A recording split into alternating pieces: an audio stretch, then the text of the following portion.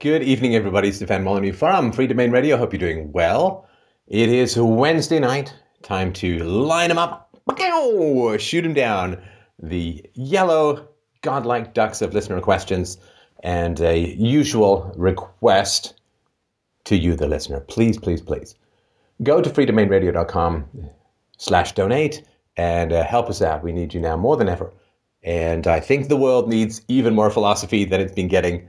And it's up to you to help us to make that happen. So please, please help us out at freedomainradio.com/donate.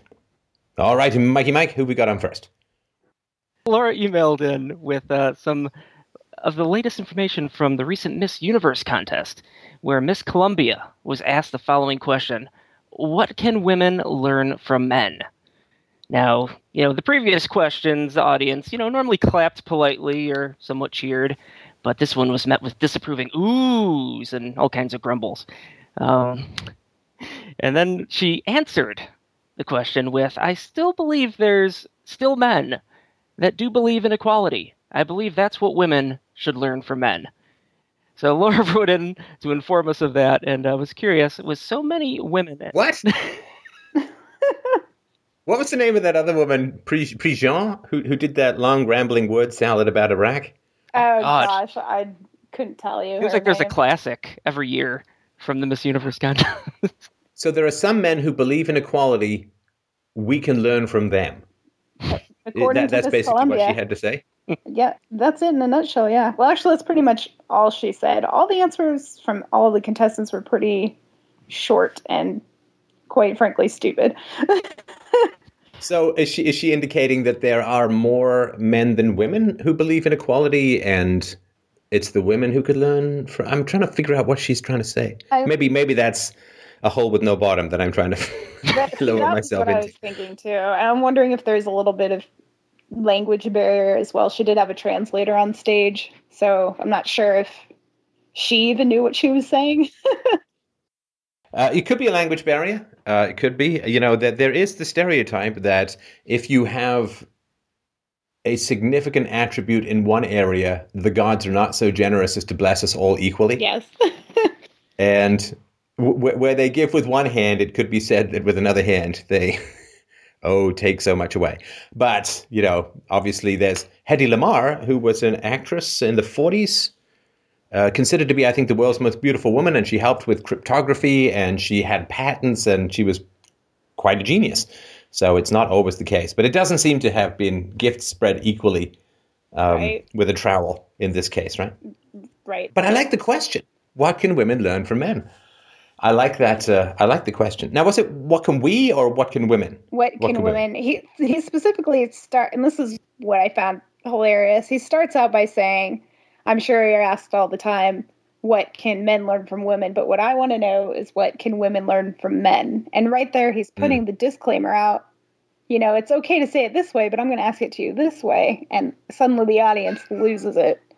It's so ridiculous to me that why would it be okay one way and not the other? What could we learn from Hitler? That, ooh. Yeah, that's... Right. And Mike, weren't you telling me that there was a Super Bowl commercial? And Sarah Silverman was offering condolences to another woman? Yeah. On their baby? It was a T-Mobile commercial, so make sure you don't buy T-Mobile, everybody. But her and another woman were one-upping each other regarding their homes that they lived in. And Sarah Silverman had a birthing center in her basement.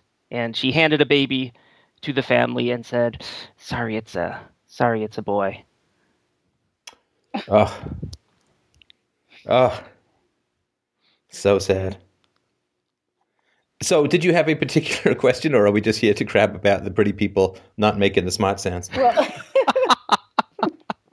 I guess in general, I was just calling to more or less discuss that question, as well as Miss Universe in general. I was kind of pulling up some things on the internet to try to research this a little bit before I called, and what I found was a interview on the Miss Universe website with Paula Shugart, who's the president of organization for that and Miss Teen USA and Miss USA. And she claims that pageants are, quote, dedicated to empowering women, end quote. And I need some clarification as to how this empowers women and doesn't bring them down a notch. And I know they try to dress it up a little bit as if, these women are doing charitable things and that's what we should be focusing on. But call it what it is. It's a beauty pageant. It's listed, it's called that. So just, how is this empowering women? Do you have an opinion on that? I mean, as soon as I can figure out what the hell people mean by empowerment, I might, I mean, empowerment to me just brings image of Dr. Frankenstein, it lives. I brought it power. But I mean, obviously there is power in youthful female indicators of fertility, to put it as nicely as possible. And, men bring resources to women in order to have the woman agree to breed with them. And so the men who have the most resources tend to mate with the women who have the most fertility indicators, which, changes from culture to culture, even features and a good hip to waist ratio and youth, of course, and all that kind of stuff. And what's always bothered me about this is the fact that we just can't speak of this openly. Why do we need to cloak it in empowerment? I mean, It's like it's an auction. It's an ovary auction. Eggs! Fresh young eggs for sale. I mean, that's what's going on. And bring your resources. Now put on a bid and put out your lower lip. And here comes the princess into your harem. So I just want from the world some basic honesty. Right. And, I don't know if you've ever had, or maybe you are one. I don't know. I doubt it. But if you've ever had a woman who, is young and hot and dresses attractively and so on, there's nothing wrong with any of that. But she comes up and just seems to be bewildered about how guys just can't look at her as a friend. Right. And I try to be nice to these guys and they just get so attached and like she's bewildered. Like it has never crossed her mind that we're all here because men with more resources mated with more fertile women. That's the only reason we exist as a species. And I just wish we could be honest about it. Why are you going to law school? So I can afford a good egg holder. I mean, it's not the only reason for human motivation, but why are you learning guitar?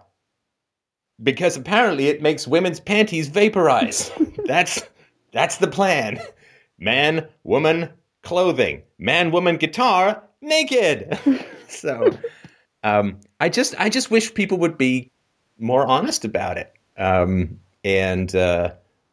This has to be charity and empowerment and so on. It's like, they're in swimsuits. Although I think they've just ditched the swimsuit bit from one of them. But, they're about to faint from dehydration. So I just wish we like looking at attractive people.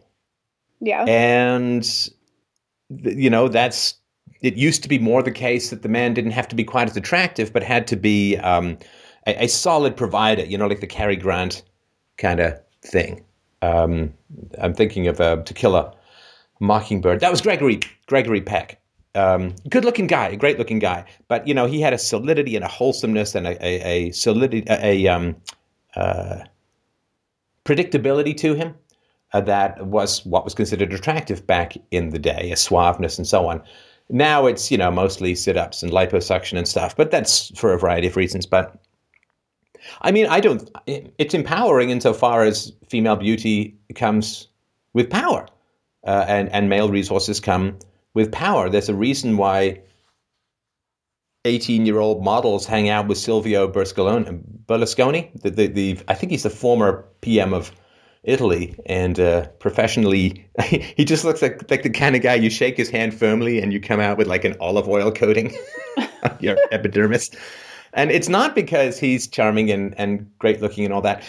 And the last thing I'll say before turning it over to you for your thoughts is that I think it's kind of it's kind of like a test. It's like, to me, that the whole nice guy, gentleman thing is kind of like a test.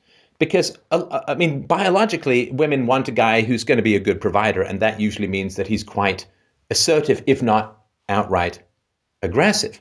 And there's a reason why women, spend so much time reading 50 Shades of Grey with one hand.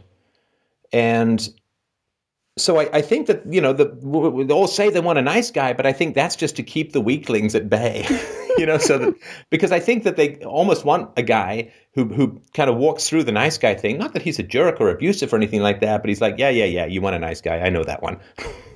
And I think women are like, okay, well, now that's interesting, because I've been told I want a nice guy, but my eggs want something else. But what do you think? Do you think it's empowering? No, I don't at all, really. I think it kind of takes females down a notch in general. Just,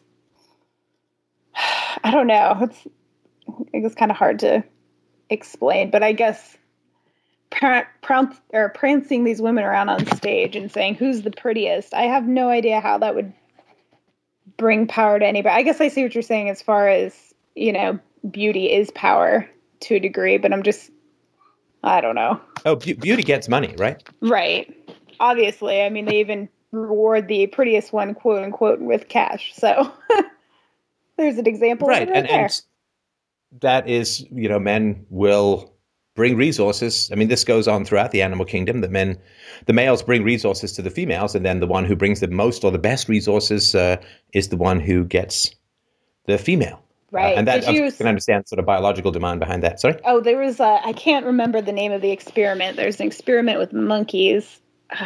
I'm going back to my sociology class like 6 years ago, but that they had all these female and male monkeys in a cage together, and they were turning the lights off. And in the morning, progressively, they found that the female monkeys were doing less and less work and getting fatter and fatter.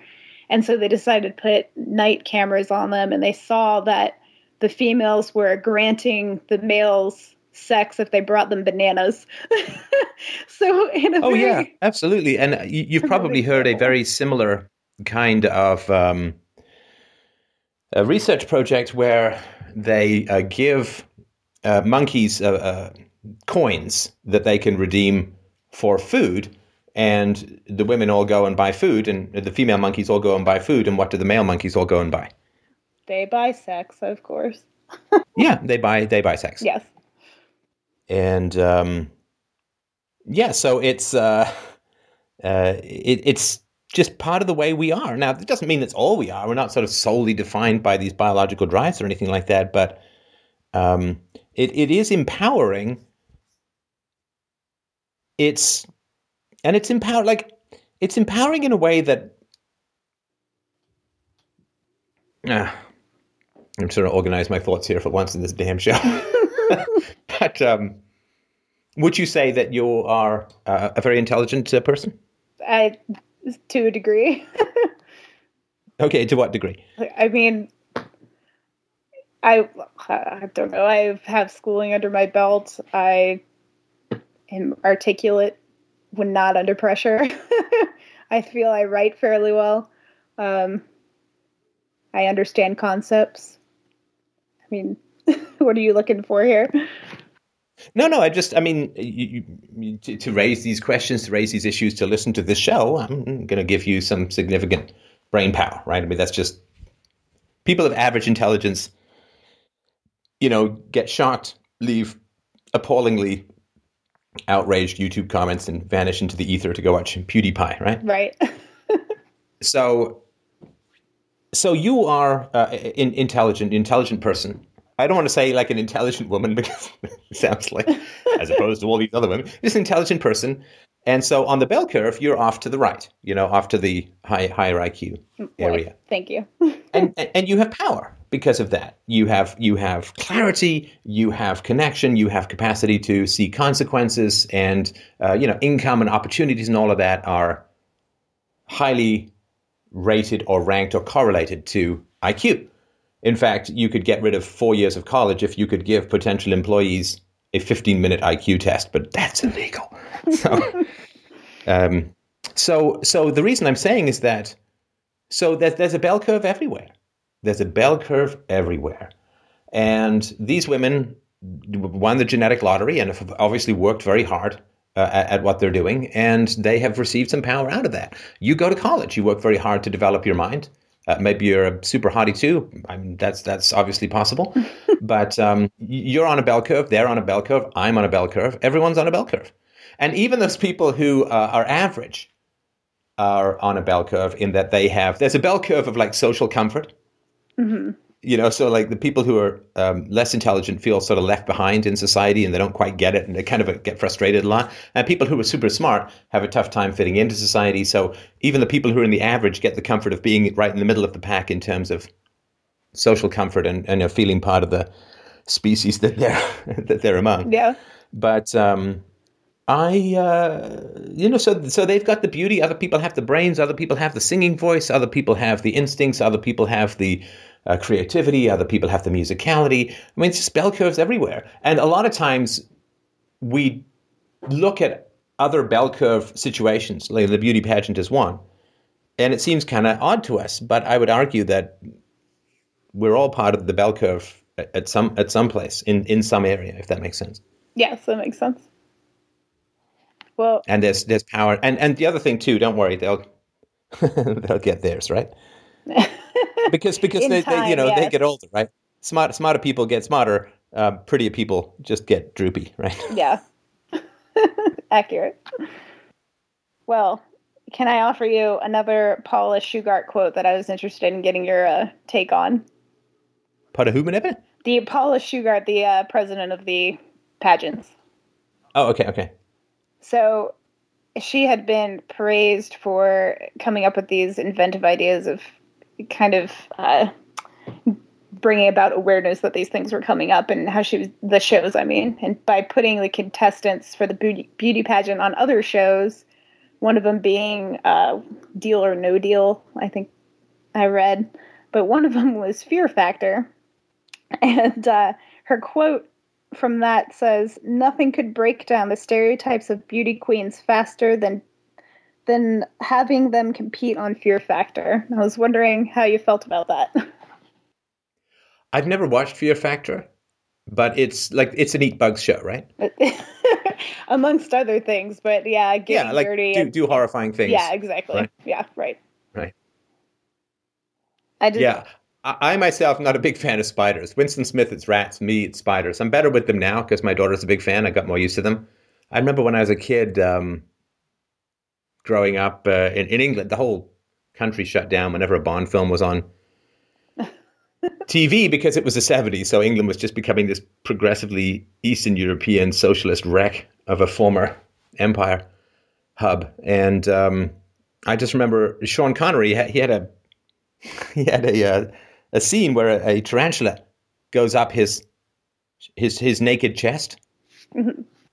And I just remember thinking, man, I wouldn't mind being a movie star, but I think I'd have to draw the line at tarantulas. So having those people in Fear Factor is a way of them, what? According to her, breaking down stereotypes. Seems like a great way to get ratings, if you ask me. Let's put the pretty people on the show and force them to eat bugs and hang out of airplanes and do all types of stuff that's going to put them way outside their comfort zone. So they have meltdowns, freakouts, and everyone gets to laugh and applaud as this is occurring. So pretty people being overly emotional, kind of hysterical. I'm not saying without cause. I would say, put them in a chess tournament.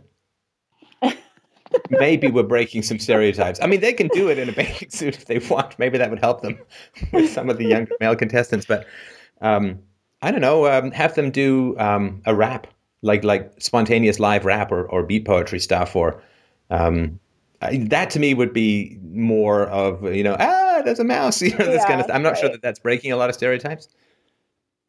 Right. I don't feel it is at all, really. I just thought I'd get your take on it. Right. Have you watched the show? Do you like it?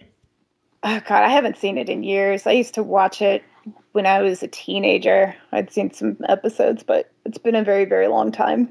And I certainly don't recall any beauty queens on there. So, They had a show, I have no idea what it's called, but they had a show where they dropped people into the jungle naked. uh-huh. And they, of course, had, ex-Army Rangers who have spent the last 18 years of their lives hanging upside down like a bat, doing hypermuscular Matthew McConaughey-style crunches and turning the skin over their giant abs into what is effectively half-invisible rice paper. And so they have all these hot people, and they're naked in the jungle. And I guess maybe that's considered to be, I've never watched one, but I guess that's considered to be maybe breaking some stereotypes too. I don't know. I don't know. All right then. So, Steph, the question is, what can women learn from men? Do you have an answer for that? Oh, I don't have an answer. I have Laura, you should have done the ooh and ah and, disgruntled mumbling. And when I asked that question, so we could mask the Miss Universe pageant. But I did. I'm sorry. I was trying to look this up, and I didn't have any luck. I really was listening. It was pretty easy to look up, but I can't find it. I saw this article a couple of days ago, and it was a woman who had the same sort of questions that you had. Mm-hmm. Which is, I'm looking at this beauty pageant. These women are gorgeous. They're electric. They're beautiful, and so on. But is it really empowering? Maybe it's just really degrading. On the other hand, these women, it's their dream. They've really pursued it. They've won the genetic lottery. Why shouldn't they use what nature gave them to their best advantage? Yeah, but it really is just about looks, and it really is. Yes, but at the same time, they have to have a talent, and they do lots of exercise, and but and I just like bing, bing, bing, like women's brains in general seem to me like, those, I think they're called Newton, whatever those things, they go big, big, big, big, and they're like the bunch of beads hanging from these triangles, and they sort of one hits and the other one goes up. I remember talking about this when I was in Texas to give a speech. Women is like, they're stuck in the revolving door of, but on the other hand, well, yeah, on the other hand, well, no, it's true, but on the other hand, like, we can't be fickle. Just open the door and walk through. No, I'm stuck in this little rotating thing. On the other hand, and I get it. I mean, I get that way too. But I don't. I mean, if there's more that you want to add, I certainly don't want to go off on a rant. If there's more that you wanted to say, no. I mean, that was mostly it. I guess the other thing that I don't really understand is how there's so many people, as I had said, crying equality, especially women, and then they go and watch this, and I just don't see how this can, equals equality for women at all, really, but not even amongst women themselves. But yeah, this thing has over 8 million viewers, so I'm sure many of them are crying feminist, and, and I don't know. I don't really have much to say about that. Just wanted to make a point. Well, the basic reality is that I think that equality before the law, sure. Equality before the laws of man, women, and physics, absolutely. We all need air.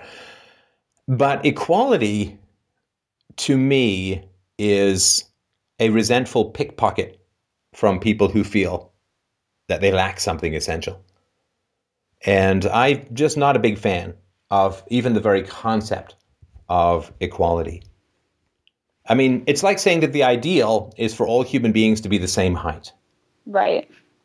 What would that even mean? I mean, what does that mean? And it's also putting forward the proposition that somehow people will be happier if there's more equality. And I really don't think that that's true. Like, for instance, I could not be a surgeon. Right. I mean, it's gross. I mean, it's really icky. When I watch an episode of Bones, half the time I got my hand in front of the screen, like, oh God, I can't watch, right? It's gross, but I'm glad that there are people who do it. They're different from me. As far as capacity for surgery would go, I'm way on the left of the bell curve. They're way on the right. We're not equal in that.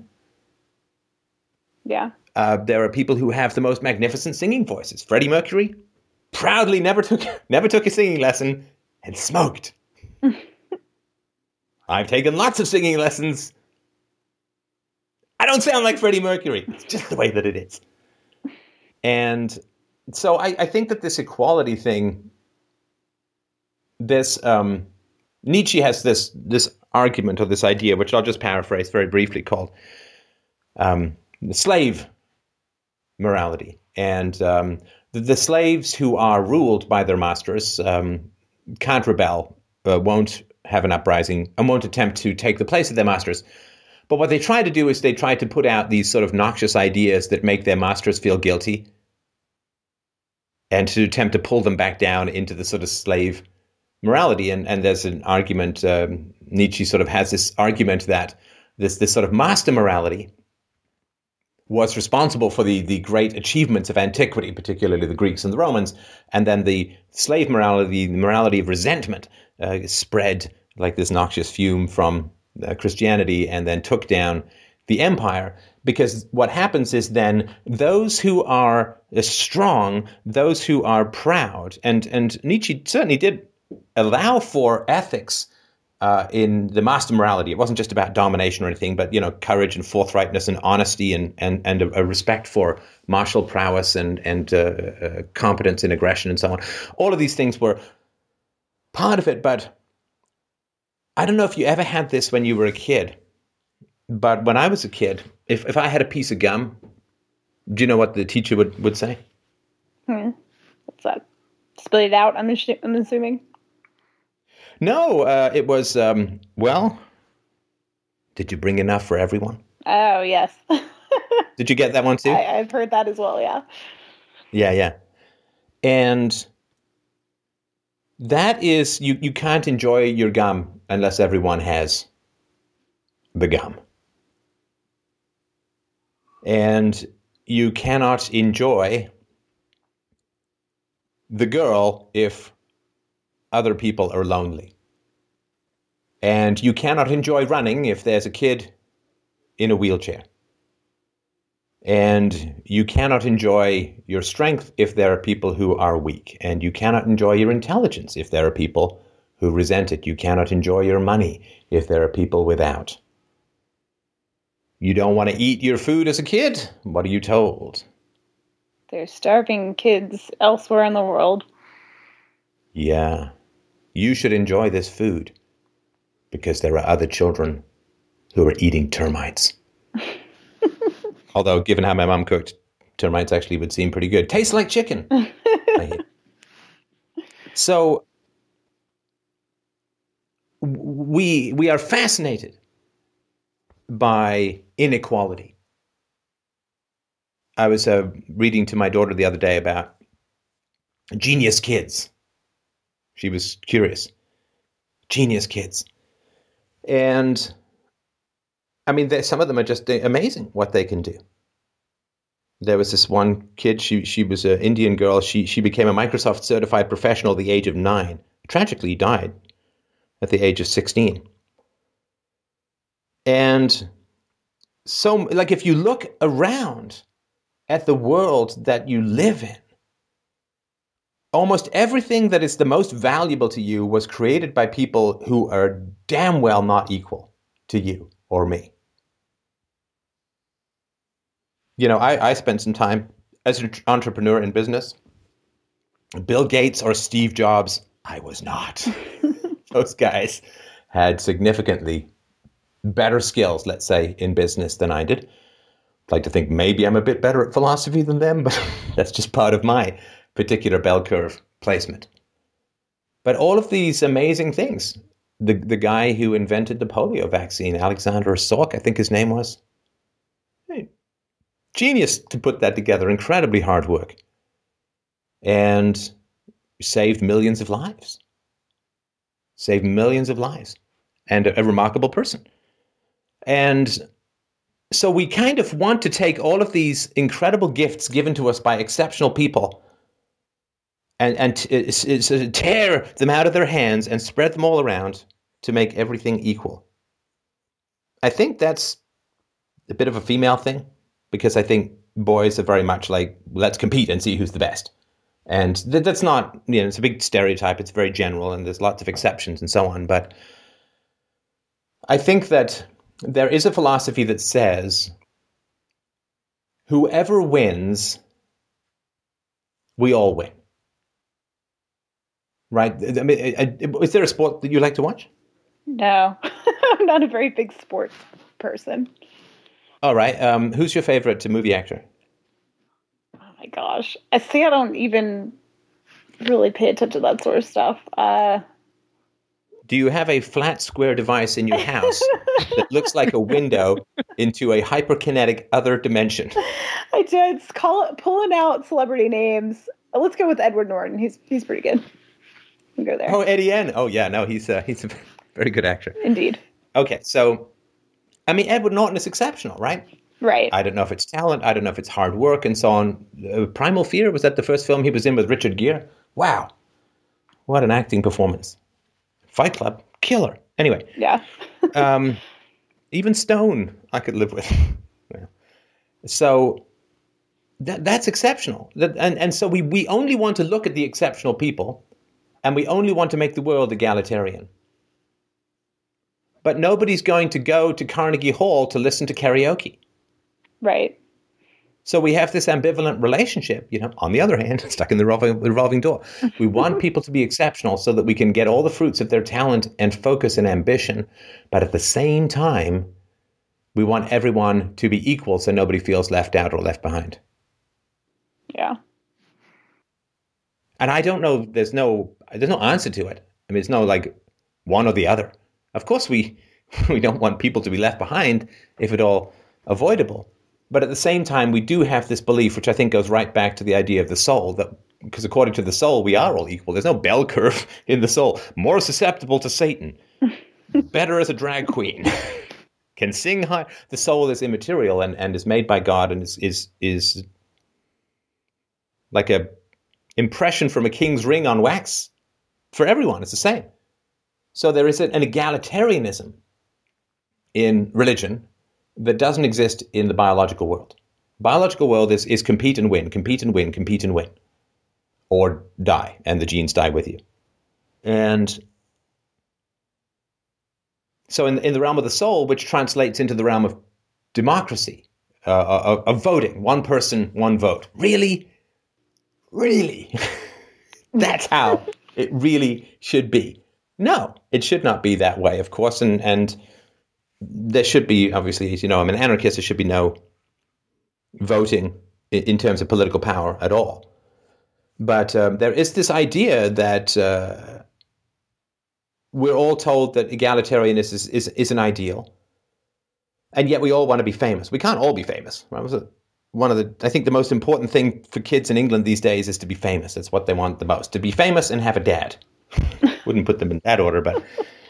And so we want to look at these famous people, and at the same time, we want everything to be egalitarian. But I think that the idea of egalitarianism is very toxic for people's ambition, because they want the world to smooth things out for them rather than go and achieve their highest potential themselves. Like Barack Obama in his recent State of the Union, he's really tickling the class warfare ivories, right? And it's like, well, go tax the rich and give you free stuff. And I think that's a very sad thing for people to be susceptible to. I mean, when I grew up, obviously when I was in boarding school, there were lots of rich kids around. But when I was in high school, there were two guys there. One of them was in my theater troupe. And I mean, their family was staggeringly rich. And I remember going over to their house, and it's like, because, I had this tiny little apartment or whatever, right? No car, and there's like 9 cars parked in the garage. You go into the house, it's like, oh wow, this is a nice house. They're like, no, this is just the antechamber. On we go. Yeah, pick up some crumb and some cram and some some peaches. We're going to go on a hike to see the whole house. And the same thing happened when I visit my dad in Africa. Some very rich friends. The houses just went on and on. Furniture and all of them. It's amazing. And when I would be around people with a lot of money, my first thought wasn't, boy, it'd be great if I could get the government to tax them. Right. To give me their money so that I could have money. I mean, that to me would be like, well, that guy's dating a really attractive woman. It'd be really great if the government could force that woman to go out with me, too. It's like, no, now that I know it's possible, maybe I can aim to get a couple of coins together in my life. Like you look at the rich, say, I want their money taken from me by government. It's like, no, leave them with their money so that when I get rich, I can keep my money too, or give it to charity, or do whatever I want with it. Yeah. But I think people have kind of been broken down a lot and been very tempted by this sort of low-hanging fruit of political redistribution to the point where they say, I hate those rich guys. They should give me their money. Which all they're confessing is that they never think they could achieve it themselves, which is, I think, a shame because maybe they could. Yeah, I'd agree with that. All right. Well, listen, I appreciate that. Obviously, I'm not going to get to Mike's question, just so everybody knows. We can do that in a separate show. It's a solo cast, and I think that would... and not a solo cast like that woman in the university library.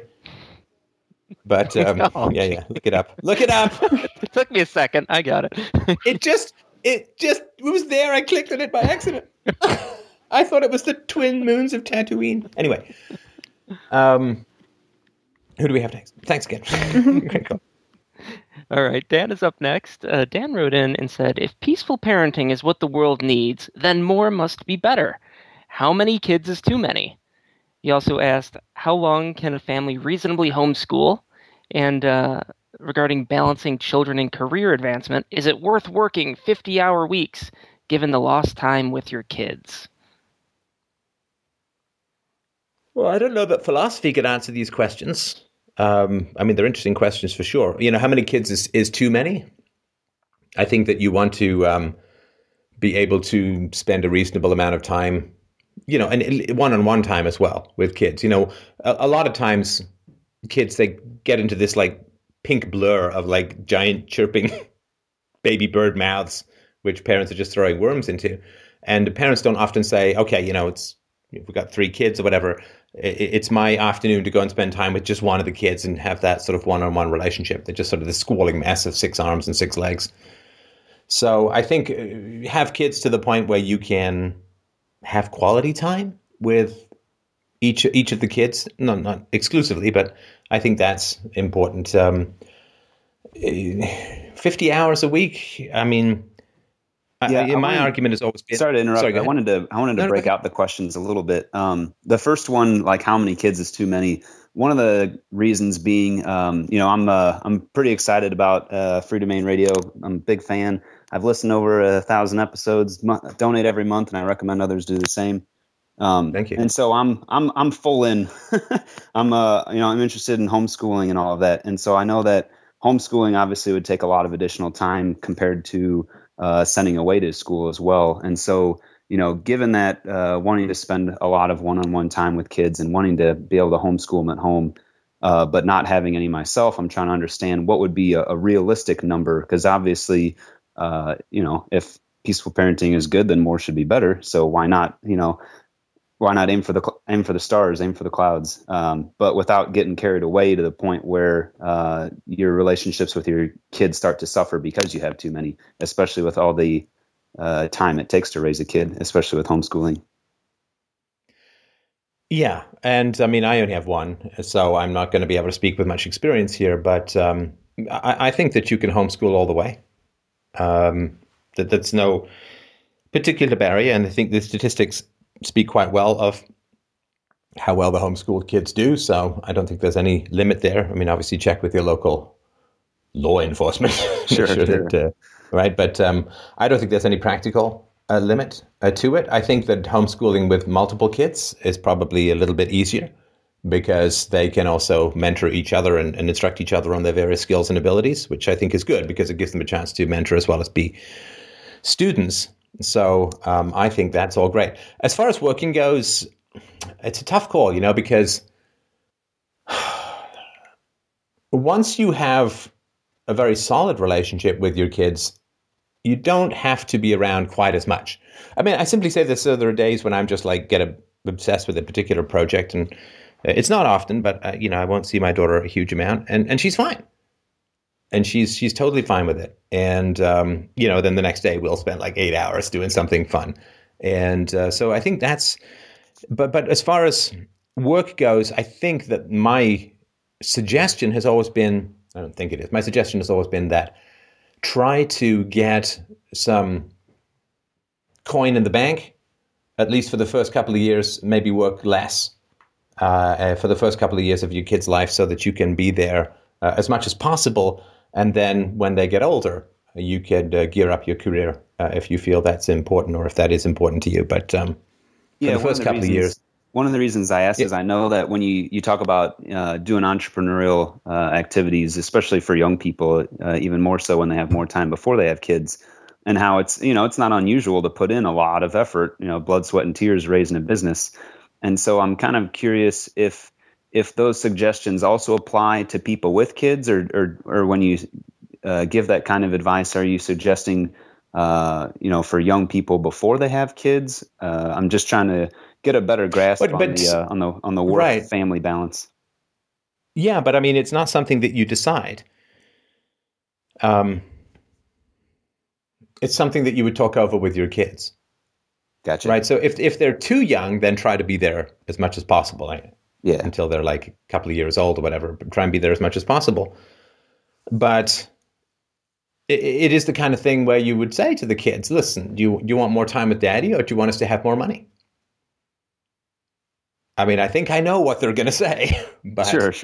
That would be a choice that you would make with their very significant input, if that makes sense.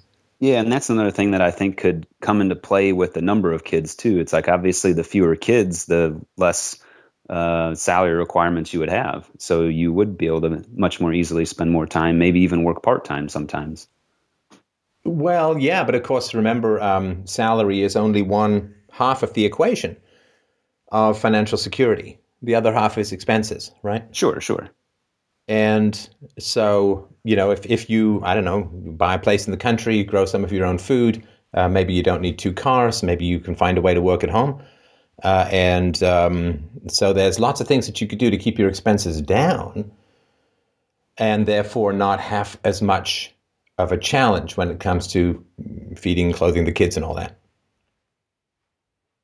So it's not just, if you need more money, we have this here are my expenses and I need more money. It's like, well, just lower your expenses, if at all possible. And there's usually a lot that we can do to lower our expenses if we really have to, right? Oh, I agree. I'm a definitely a low expense kind of guy. When you suggest, yeah, I mean that's how human beings grew up throughout most of human history. And the other thing too is that the great challenge of modern parenting is these goddamn electronics, and that is a huge challenge. Mike, if you can get me a study or two, we were just talking about this this week as sort of our research team meetings, and it's rough. I mean, they are the electronics are so shiny and so distracting and so engaging and so enjoyable and all this, that, and the other. And we do sort of tell ourselves that the computers make our kids smarter, and there was this big government program in the States to try and get a laptop into the hands of every underprivileged kid and so on. And wherever they handed out these laptops, the moment their kids got a hold of them, the kids' math and reading scores plummeted because Minecraft is more fun than reading. So that is a big challenge for parents these days, and there are significant indicators that children who grow up with their noses buried in electronics end up with significantly impaired social skills and so on. And naturally, of course, right? I mean, when I was a kid, one of the things that I did like about my family was that dinner was conversation time. And these days, I went to a restaurant fast food restaurant, let's be honest, with my daughter the other day. And, she's in the phase where she's reading everything she can get her eyes on. And I introduced her to Braille because there was a door that said staff only, and underneath it was in Braille. So we talked about Braille. And then we talked about how we would invent our own sign language. And so, how would we say, I love you without using any words, just using our hands, or my cat really needs to pee, or something like that. And it was really a huge amount of fun. I mean, of course, you can imagine, right? And sure. I really enjoyed her creativity in how to communicate with a made-up sign language, some very abstract things. And, that's great fun. But, one of the things that's always floating around is, all the other families where the parents are maybe chatting a bit or maybe playing with their phones, and the kids are all on their electronics. And this is what happens. The parents sit down, whoosh, out come the electronics, and poof goes any capacity for a conversation. And that is it's a huge problem. I mean, I think it is a problem that is going to be a world-changing problem, a society-changing problem. And I have no problem with computer games. I have no problem with electronics in any fundamental way. It is helpful and useful, but you really do need to compete with electronics as a parent. And we have the option of upping our game or surrendering to the electronics. And I think a lot of parents are surrendering to the electronics. 7 hours a day, up 2.5 hours over the last decade, estimated by the American Academy of Pediatrics. The kids spend on entertainment media is having serious consequences. 7 hours a day. It's sugar for the brain. So here are some of the consequences. Impeded social interaction. This is the reason the Academy recommends absolutely no electronics or screen time for children under 2. If you're in front of the screen, you have less interaction with a parent or caregiver, which will directly impact the vocabulary babies are learning to develop, as well as overall social development, says a researcher. Those consequences don't disappear as kids get older. Some parents argue, it's okay because my kid is using the computer all day and chatting with friends online. She's building social skills, right? No, she says. They're missing out on nonverbal communication, rich and deep conversational skills, real-time social skills, knowing how to respond. We're wired to interact with people, and our brain is wired to learn through social interactions.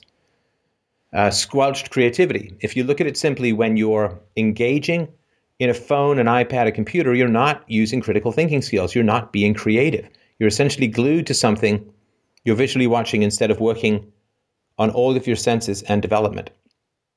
Screen time can be educational, but only to an extent. The researcher says if kids are learning through a screen, they're not learning how they're wired to learn.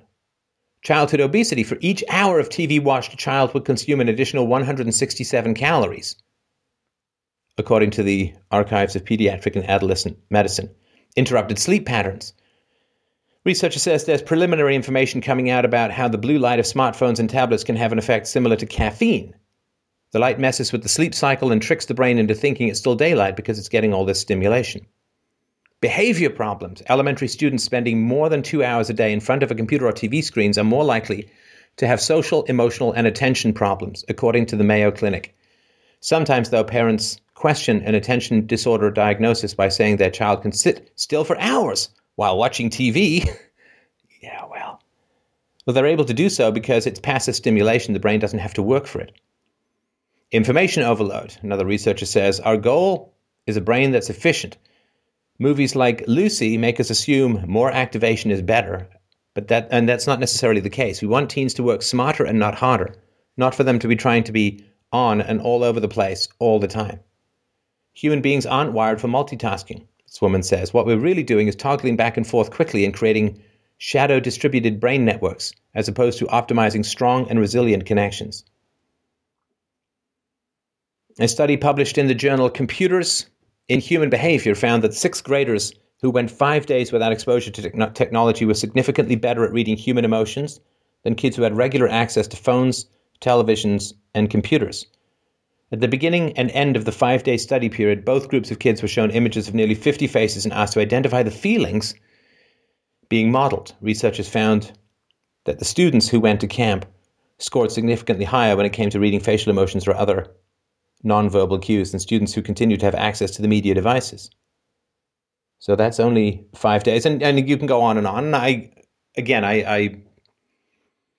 I'm not a Luddite. I mean, I get that these things are cool and fun, and there can be some good stuff for sure that comes out of computers, but it's a different world from when I was a kid. I mean, I got my first computer when I was 12, and I used it to play some games, but basically I learned how to code because games sucked. Well, Star Raiders was great, although the guy who wrote it never got a penny. But anyway, it's amazing what you can fit on 8K of assembly. But you made games, but that's not the way things are now. I mean, how many kids are programming games? Obviously a few, but most of the games are so absorbing and so enticing, and the freemium model lets you just sample forever. And they're not interacting with people. And we are a social species. And I am concerned about conversational qualities of children and their capacity to interact in real time with other kids. And in general, I've always had a problem trying to chat with a lot of kids. They just don't seem to have conversational skills, how to ask questions, how to relate, how to keep a conversation going, and so on. They're either kind of giggly and hysterical and distracted, or they're kind of inert and monosyllabic. And I think that's a real shame, because the great delight and glory of human existence is our conversations. And so I think if you're home, I don't obviously forbid my daughter electronics, but I view it as my challenge to compete with electronics and to make interacting with me more fun than electronics. So I take it on as a challenge, but I'm not sure that's the most common reaction. Does that make any sense? Oh, definitely. I wanted to bring one more question with regards to the number of kids that's reasonable or realistic. One of the reasons I asked that as well is that my parents were not very good to me growing up, and so I don't speak to them anymore. And I know that will definitely make it harder to raise a large number of kids, because having grandparents around obviously, makes it easy, gives the parents a break, or also allows, more one-on-one time if you have 4 to 6 adults rather than just 2. And so I was wondering, what kind of impact do you think that might make on a reasonable maximum for kids if it's, and I don't have a potential wife at the moment, but in the future, if I were to meet one who was also in a similar situation that didn't have the greatest of parents growing up, would only having 2 adults present, and obviously if, we could have friends help out and things like that. But without having grandparents around, would that put a damper on the on a number of kids that would be reasonable? Yeah, it's a tough call, and I'm obviously very sorry to hear about what's happened with your family of origin. But I would say that, again,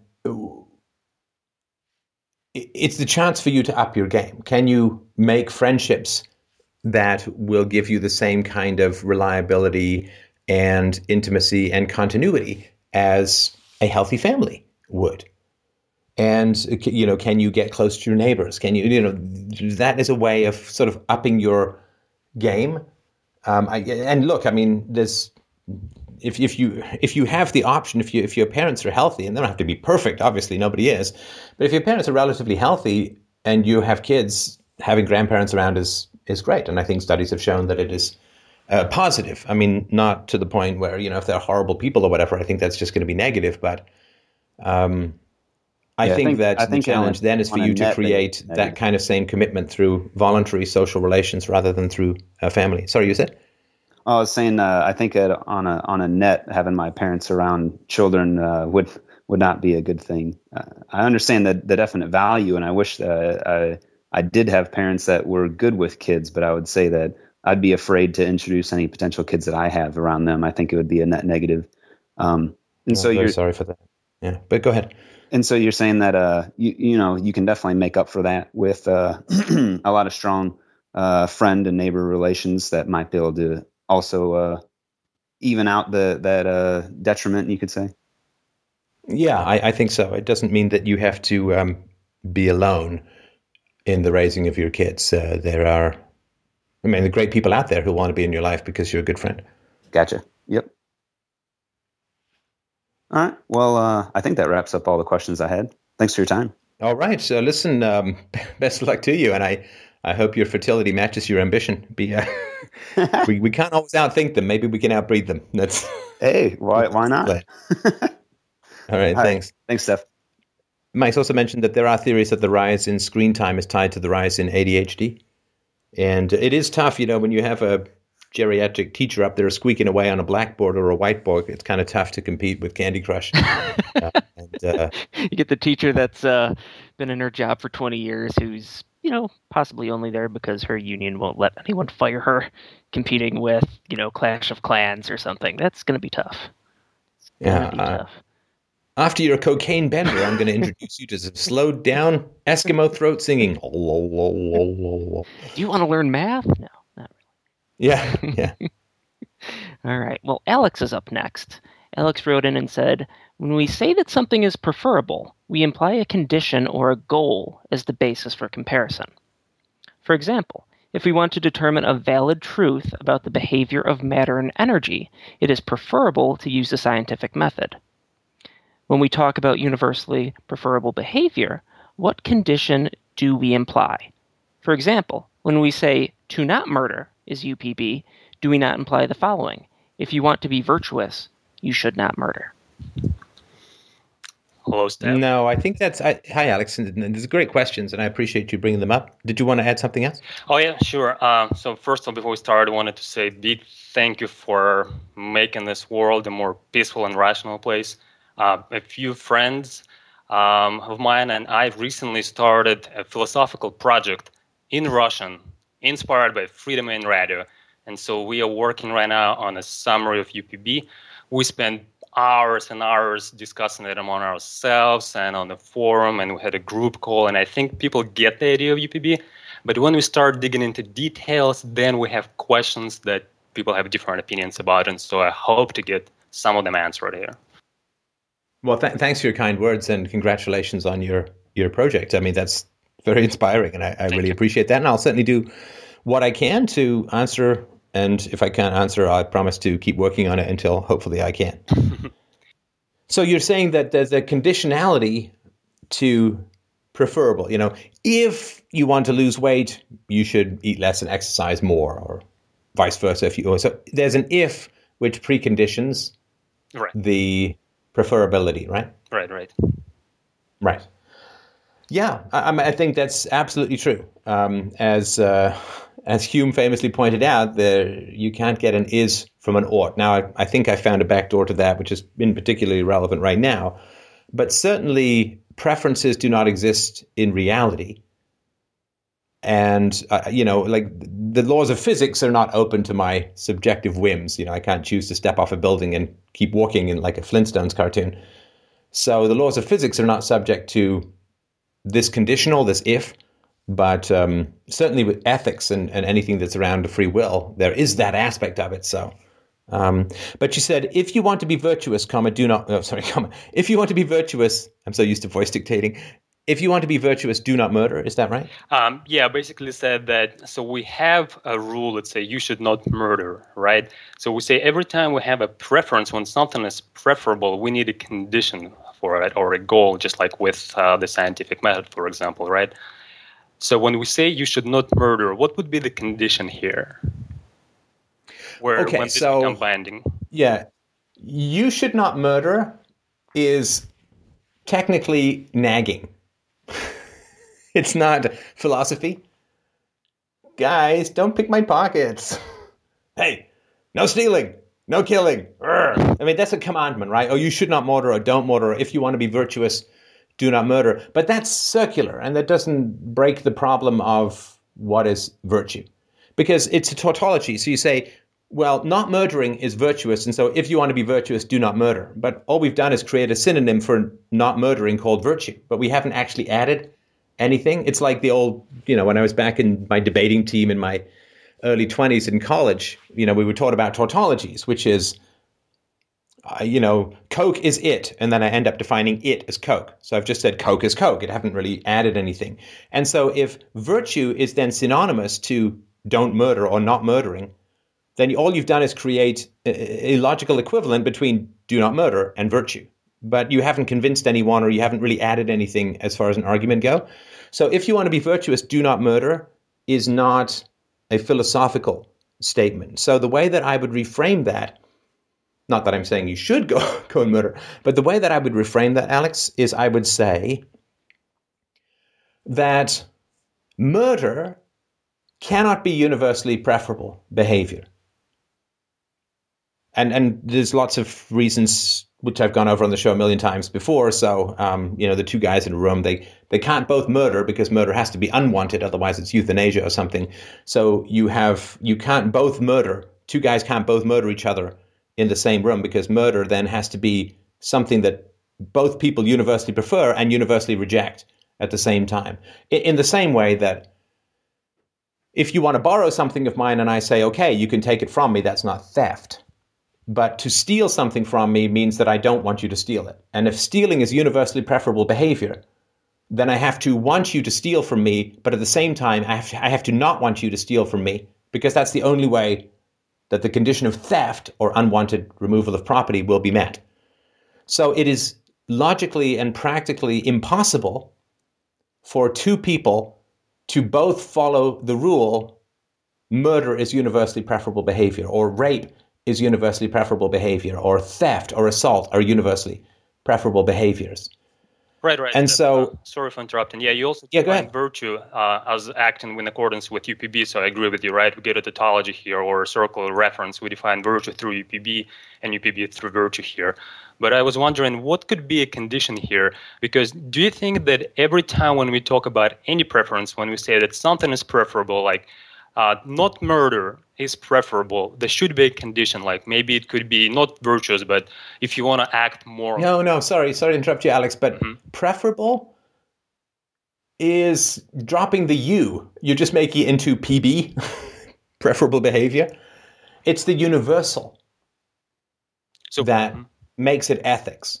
So you could say murder cannot be universally preferable behavior. And therefore, to refrain from murdering is to act in accordance with universally preferable behavior. So this makes it not a preference, because that sounds like I like lemon meringue pie over bumbleberry or something. It's not the preference part that's essential, because as you know, preferences exist in life as a whole that have nothing to do with ethics, right? Koalas prefer eucalyptus leaves to eat. That doesn't make it an ethical choice for them, right? Lizards prefer the sunlight when it's hot. This is not an ethical. So preferences exist all over the place. Right? The lion prefers to eat the gazelle. The gazelle prefers to not be eaten by the lion.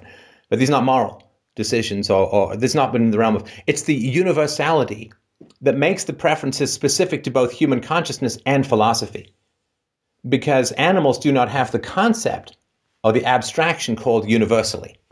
I mean, obviously, they can tell a lion can tell it's an antelope rather than a rock and so on. So they have sort of sense data that they can conceptualize or they can abstract.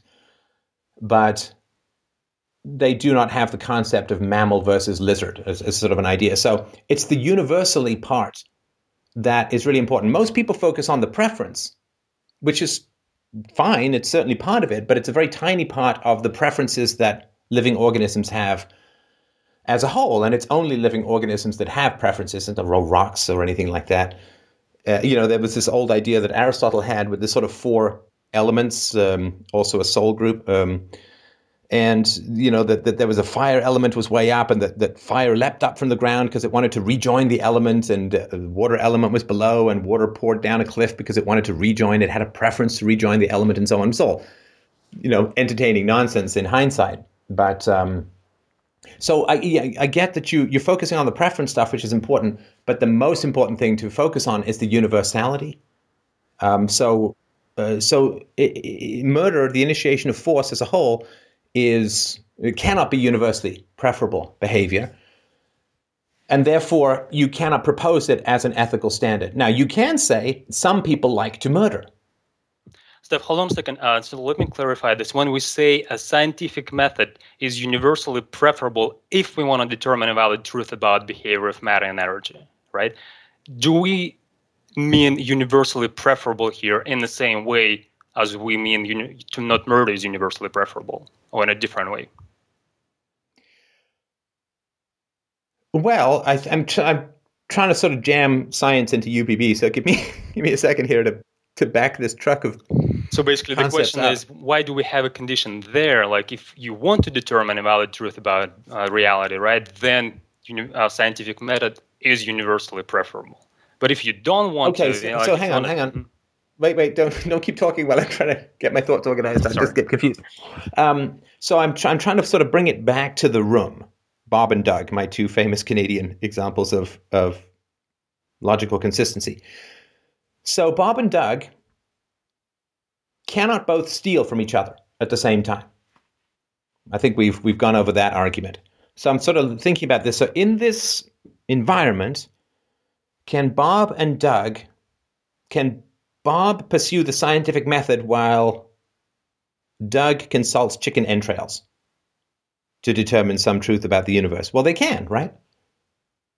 So that's how we know, I would say, that science does not exist in the realm of morality, because two people in the same room can both pursue science and not pursue science at the same time, which is not the case with something like rape or murder or theft or assault.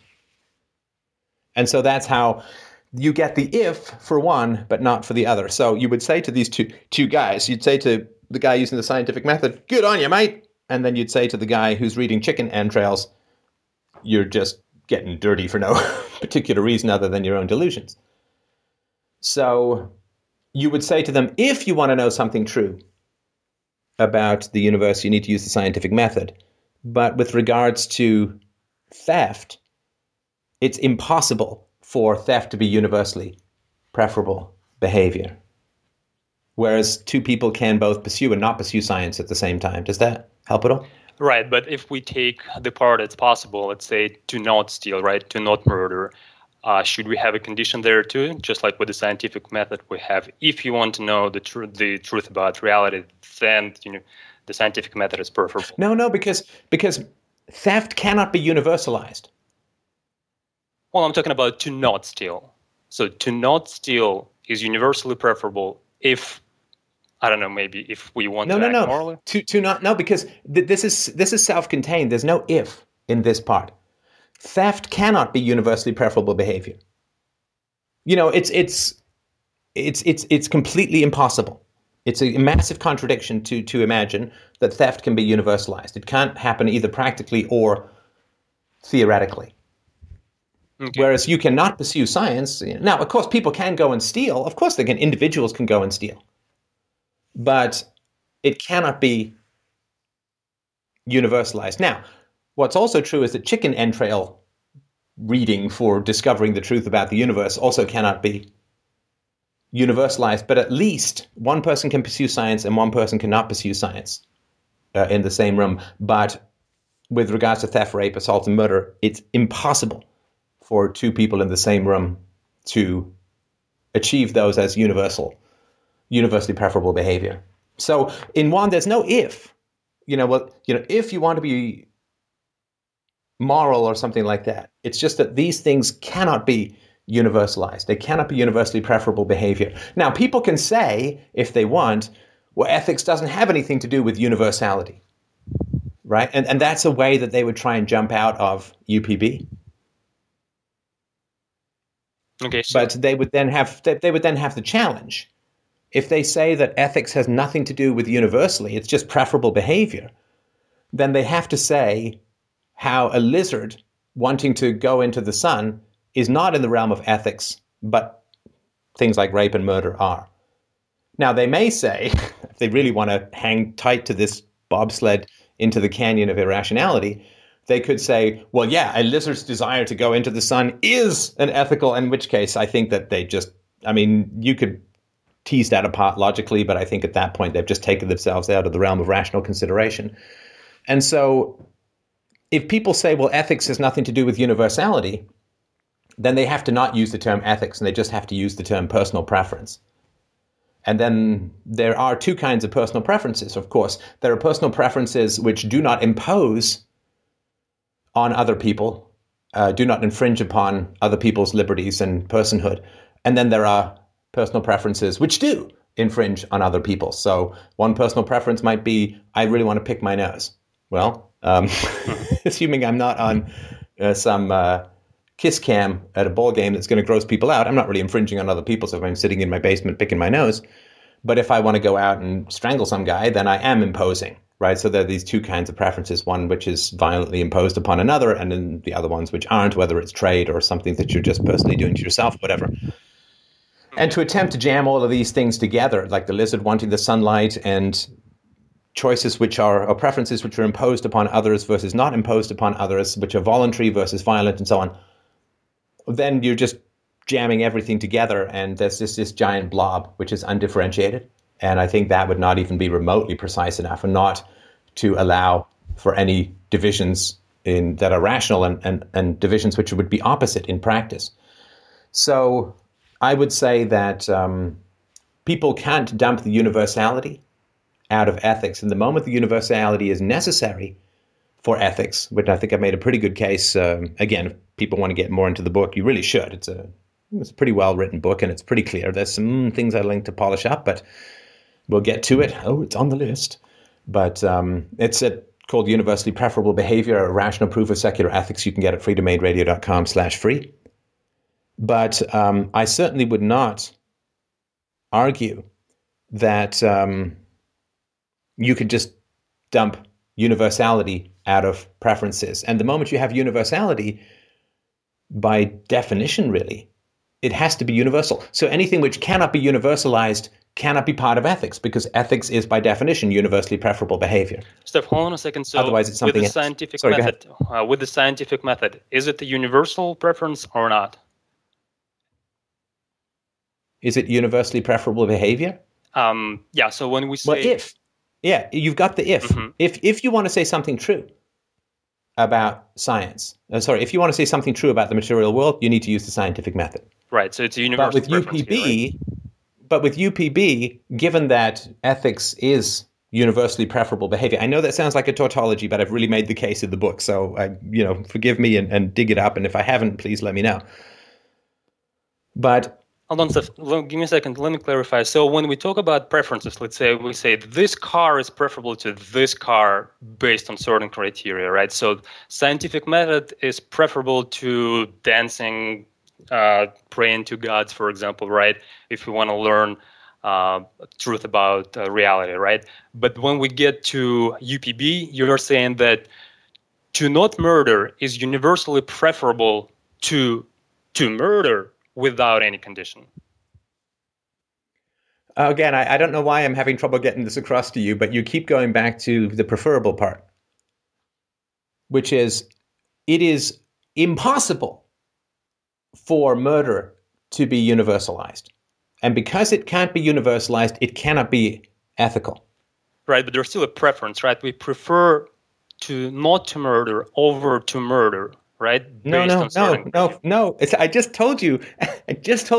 You're hung up on preference, and then you went right back to preference. Forget the preference, okay? But it's there, Forget right? The preference. We still have a preference here. Think of the logic of it. Do you understand that it's not possible for two men to steal from each other at the same time? Right. Yeah, I totally get that part. But I was just wondering. Okay, so no, don't go any further. Don't go any further. Stop. All right. Stop. Step by step, because you keep on. You got a pogo stick with a jetpack on it. Okay. So it is impossible we'll just go with theft as the easiest. It's impossible for theft to be universally preferable behavior, right? Uh-huh. Now, there's no if about that. Right? Let me put it another way. Is it possible for a gas to both expand and contract at the same time? So if you phrase when it heated, to not steal. No, It's hang possible, on. right? You're going somewhere else again. Just stay with me for this part. It's really important. Is it possible for a gas to expand and contract at the same time when it's heated? No. No. Now, is there an if about that? But here we're talking about No. Stay with me. Stop breaking ranks. Just let yourself be led, and then I'll let you lead me afterwards. Just let yourself be led step by step, right? All right. I'm like the dance teacher, and I'm saying step here, and you're trying to do handstands, all right, on a trampoline, on the wall. Okay. So it's not possible for a gas to both expand and contract at the same time when it's heated, right? Right. Okay. Is there an if about that? No. Okay. So that's exactly the same as UPB. But here we talk about people, behavior of people versus physical reality. No. It's not behavior. It's the universality. Okay. Is it possible for 2 and 2 to make both 4 and 5 at the same time? No. Okay. Is there an if to do with that? No. Okay. So that's what I'm talking about, is that it is logically impossible for theft to be universally preferable behavior. Now, forget about the murder preferable ethics, and that is logically impossible. It is a contradiction. It cannot ever happen in any universe, in any way, shape, or form. Okay, so it's like a square circle. Paraphrase it. Right? So you're saying, if, like for example, theft is not possible, right, as UPB, then there is no if here. But for things like scientific method, they are possible to be universalized. Then they have a if condition, right? It is not a logical contradiction to avoid the scientific method in the same way that to promote incompatible behaviors or opposite behaviors as universally preferable is. Okay, I think we right. So you can. So there are two different categories of things, right? Yes. But let me give you. Hang on a sec. Let me give you an analogy, and I appreciate your patience with this because this is where people get tripped up a lot, and I get it, right? Let me put it to you this way. There's a difference if I say 2 bricks and 2 bricks make 4 bricks, right? And if I say, if you want to build this wall, you need 50 bricks. This wall will take you 50 bricks to build, right? So one of them is 2 and 2 make 4, right? There's no if involved. It's not like, well, if you want it to make 5, it can make 5, or if you want to build a whatever. Like, it's not 2 and 2 make 4. 2 bricks and 2 bricks make 4. That's a self-contained reality, right? Now, the if is, well, if you want to build this wall, you need 50 bricks. So those two are not the same situations. Does that make sense? Yeah. All right. Let me maybe approach it from a different side. With aesthetically positive actions, when we talk about, for example, be on time, right? Or be polite. Is there an if there? Like with, for example, I'm just trying to because now, hang on, now we've I'm not sure we finished the last part. Because it feels like I'm just trying to grab the soap, but it keeps jumping out. Now we're going off into aesthetics, right? But did we finish the last part? I think no, and so okay, then let's go back to the last part because I want to keep moving. Even before we get to the proof, I'm just even talking about the very beginning when we just define UPB. Even before we get to the actual proof, I wanted to, since there is preference there, right? I know that there is universality, but there is also, we say that scientific method is universal, right? And you're saying that theft is not possible for 2 people if we want to look further ahead into proof. But for example, not stealing is universally possible. So when there's something that's universally possible, even if we go with this logic, is there an if for something that's universally possible just as not stealing or using the scientific method? Well, can 2 people both be late at the same time? Yeah. All right. So it's a different category from theft, right? 2 people cannot both steal from each other. Theft cannot be universally preferable behavior. 2 people can both be late at the same time. Actually, it's an interesting question. I'm not sure if 2 people can be late at the same time. So the first person comes in first, and then at that moment, the other person is late, but this person cannot be late anymore. if we're talking about two people that are meeting together, right? No, that's if we're going to meet at 9 and we both show up at 9:15, we're both late, right? Well, I guess, yeah, if it's an agreed time. Right. Okay, but let's go back to the bricks, Mm-hmm. right? So, if you want to build a wall, you need 50 bricks. That's a conditional, right? Okay. But 2 bricks and 2 bricks make 4 bricks is not an if. It's not a conditional, right? Right. And that's the difference. So UPB is 2 bricks and 2 bricks make 4 bricks, not if you want to be moral or if you want to build this wall, you need 50 bricks. Okay. So to not murder is a consistent, logical, moral proposition, right? Universally preferable behavior. Oh, universally preferable behavior. Yeah, murder cannot be universally preferable behavior because it must be both wanted, it must be both the highest value and the opposite of the highest value at the same time. Right. It's like having a physics theory which says that a rock falls both down and upward at the same time. That Right. simply can't happen. And so right? to not murder is UPB, right? Well, to not steal, right? to be more precise, because not murdering is, I mean, technically that's true, but it's not a very helpful category. I would say that murder cannot be universally preferable behavior. And this is the challenge, and this is, where I need to work on the book a little bit more, because the opposite of evil must be good, right? But what is the opposite of murder? Well, it's to not murder. But I don't think that we would say that somebody is necessarily the paragon of virtue because they've managed to go through a day without killing someone. So, and again, that's a topic for another time, and it's not particularly. If we could just get rid of rape, assault, theft, and murder from the world, we'd have a paradise that we could barely even conceive of at the moment. So I'm happy to just keep working on that. There are more positive virtues that I think are important. Courage, integrity. And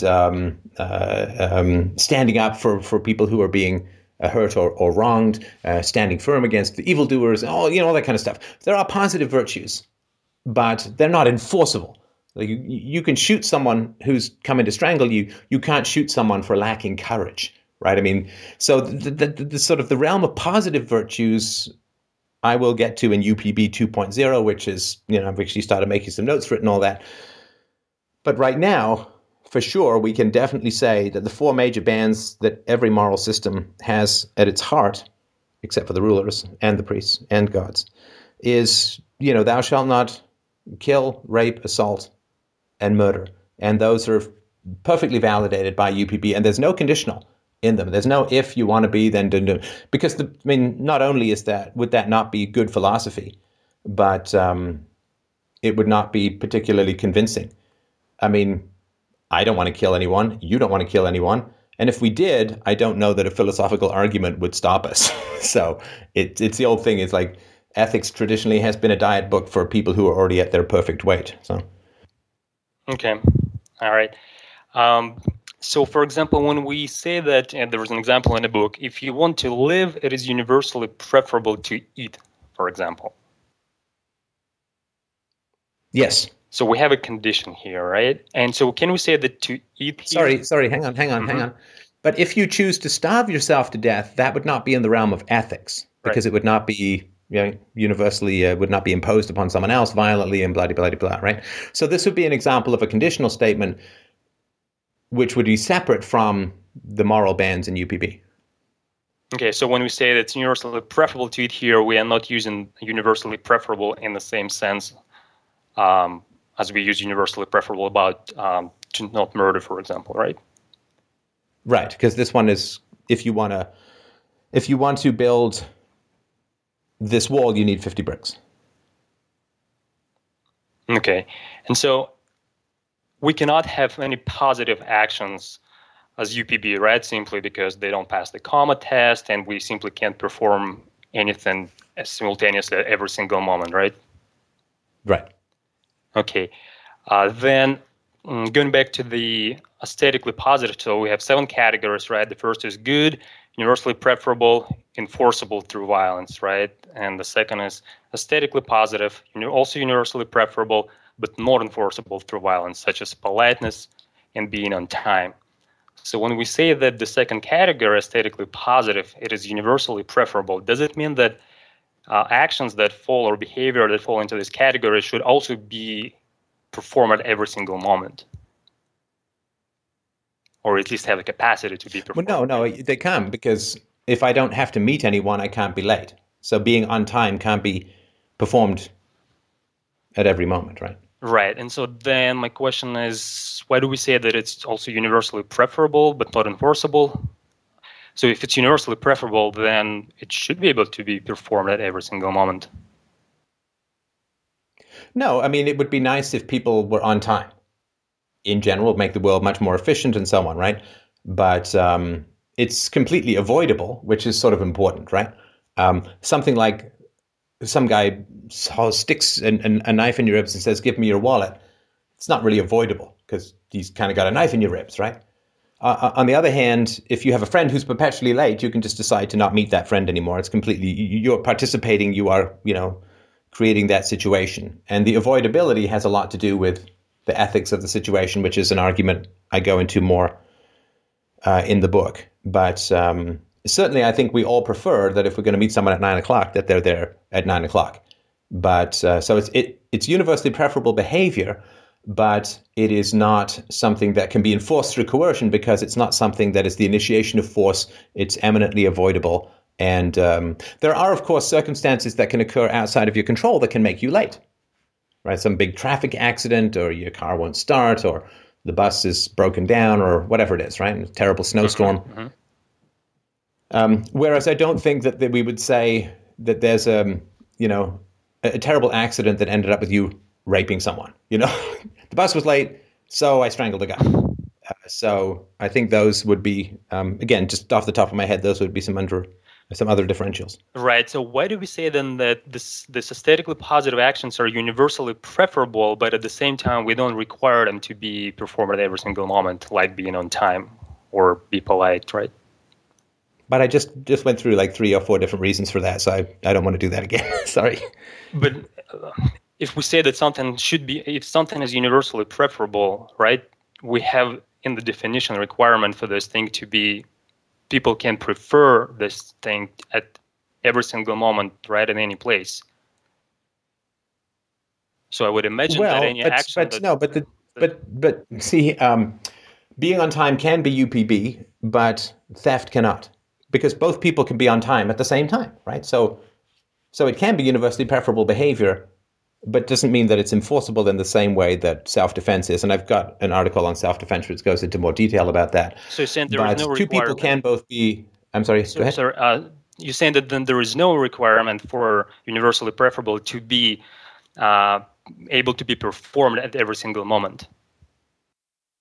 Well, okay. So let's say that not stealing is UPB. Mm-hmm.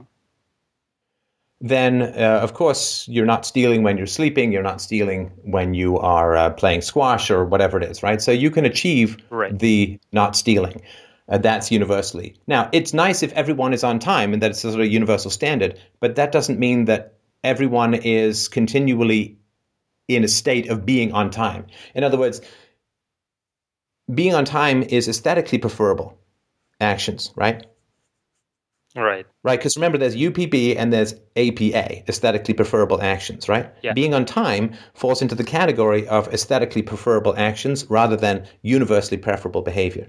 Right. Because it can't be universalized. Sorry, right? Maybe I'm confused then, because the book says the definitions are, the first one, it is good, it's universally preferable. The second is it aesthetically positive and also universally preferable. So the fact that both of them are universally preferable, maybe that thing. Look, I honestly, I have not read the book in 5 years or 6 years. So I do know that there's UPB, APA, neutral, and then the negatives of those.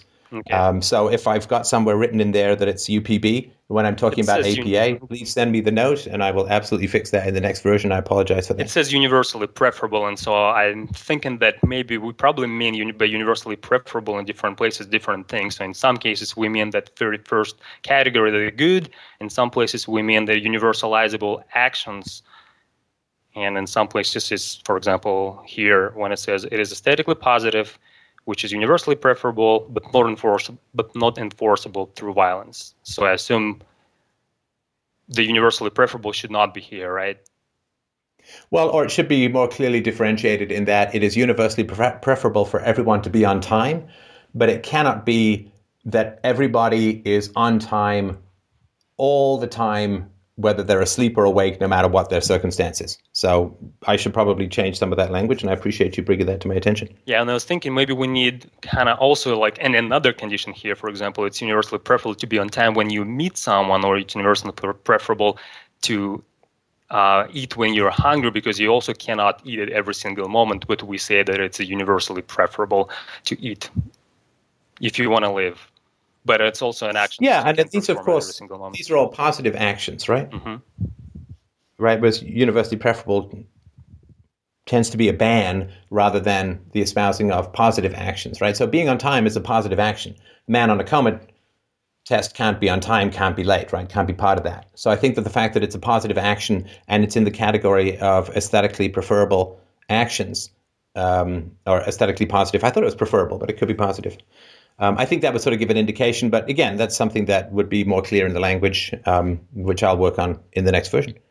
All right, got to move on to the next caller, but thank you very much. Great, great conversation. I really, really appreciate people's interest in UPB, and I promise to make a even clearer version. I think it's fairly clear, but absolutely could be improved, and I appreciate people's patience in hacking through it. And let's move on to the next caller. All right, thanks, Steph.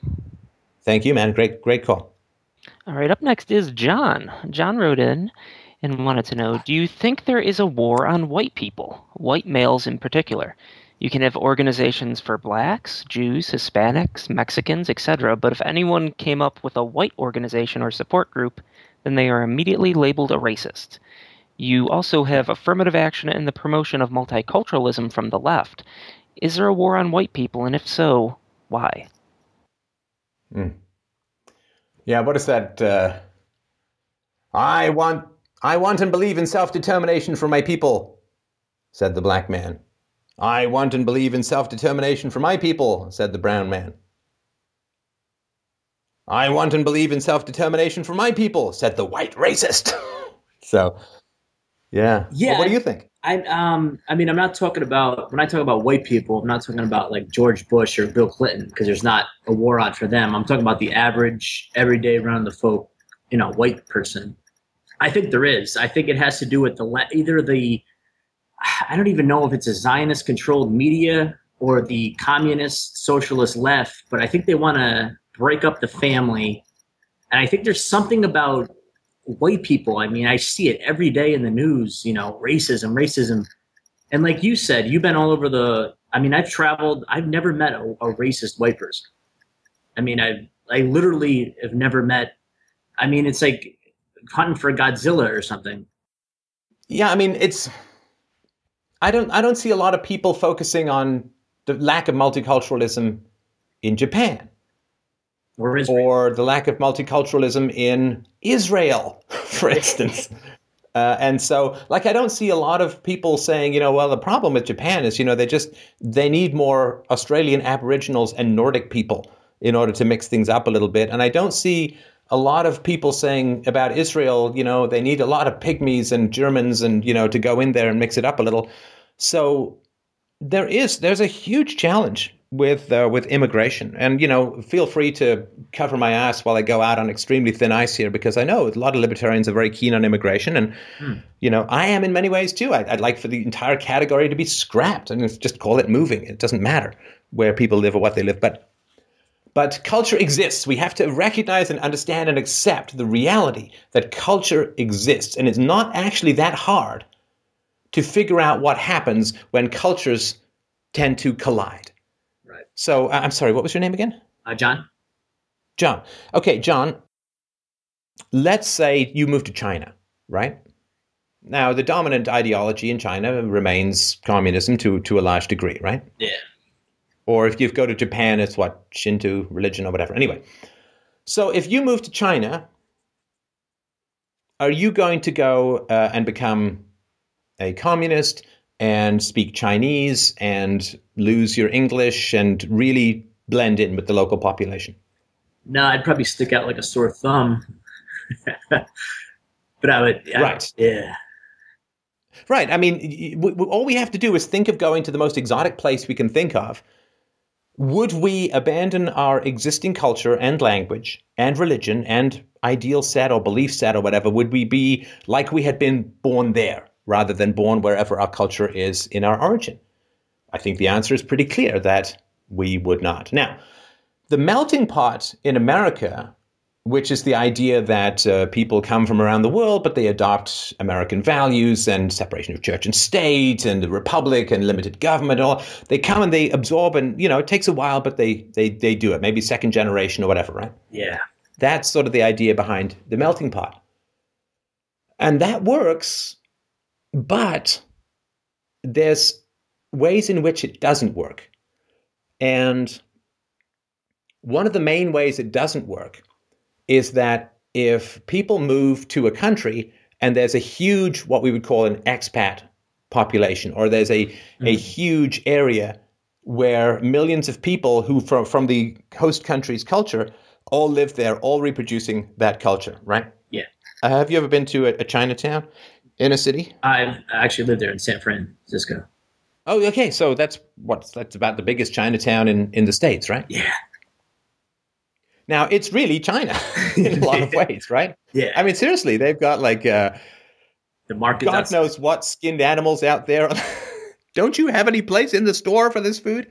And it's, I mean, I've taken some strolls down when I was in the business world. We did some business in San Fran, and I mean, it's really different. The smells, the people, the language, the signs. I mean, it's really Chinese, right? Mm-hmm.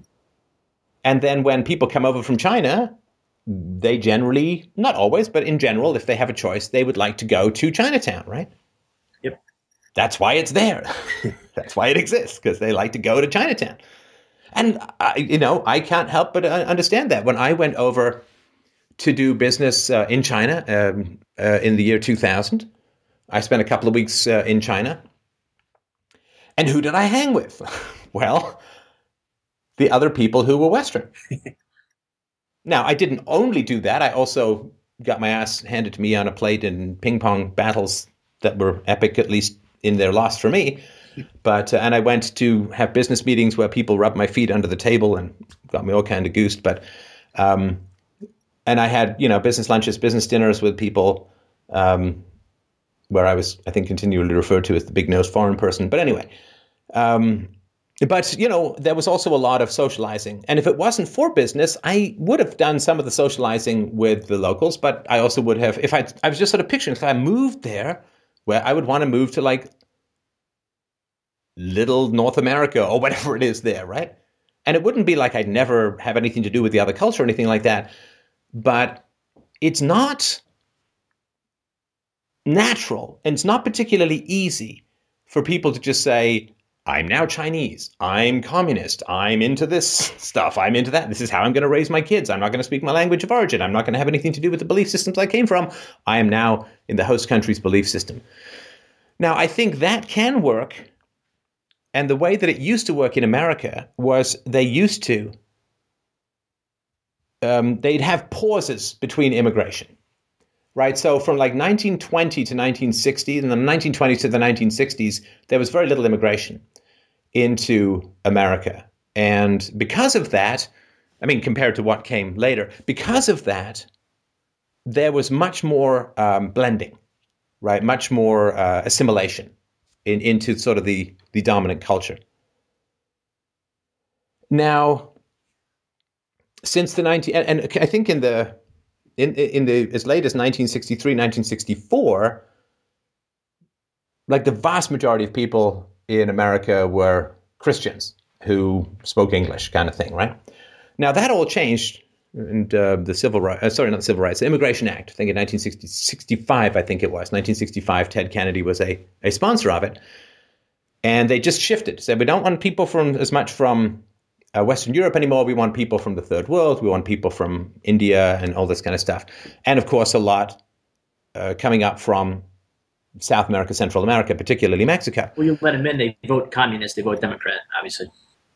Yeah, of course. I mean, the Democrats want, I mean, this is why Obama has got this shadow immigration system going, well, like a couple of million people have been granted work visas, even though they're way outside the bounds of what's been authorized by Congress, because they just, power hungry bastards who, anyway.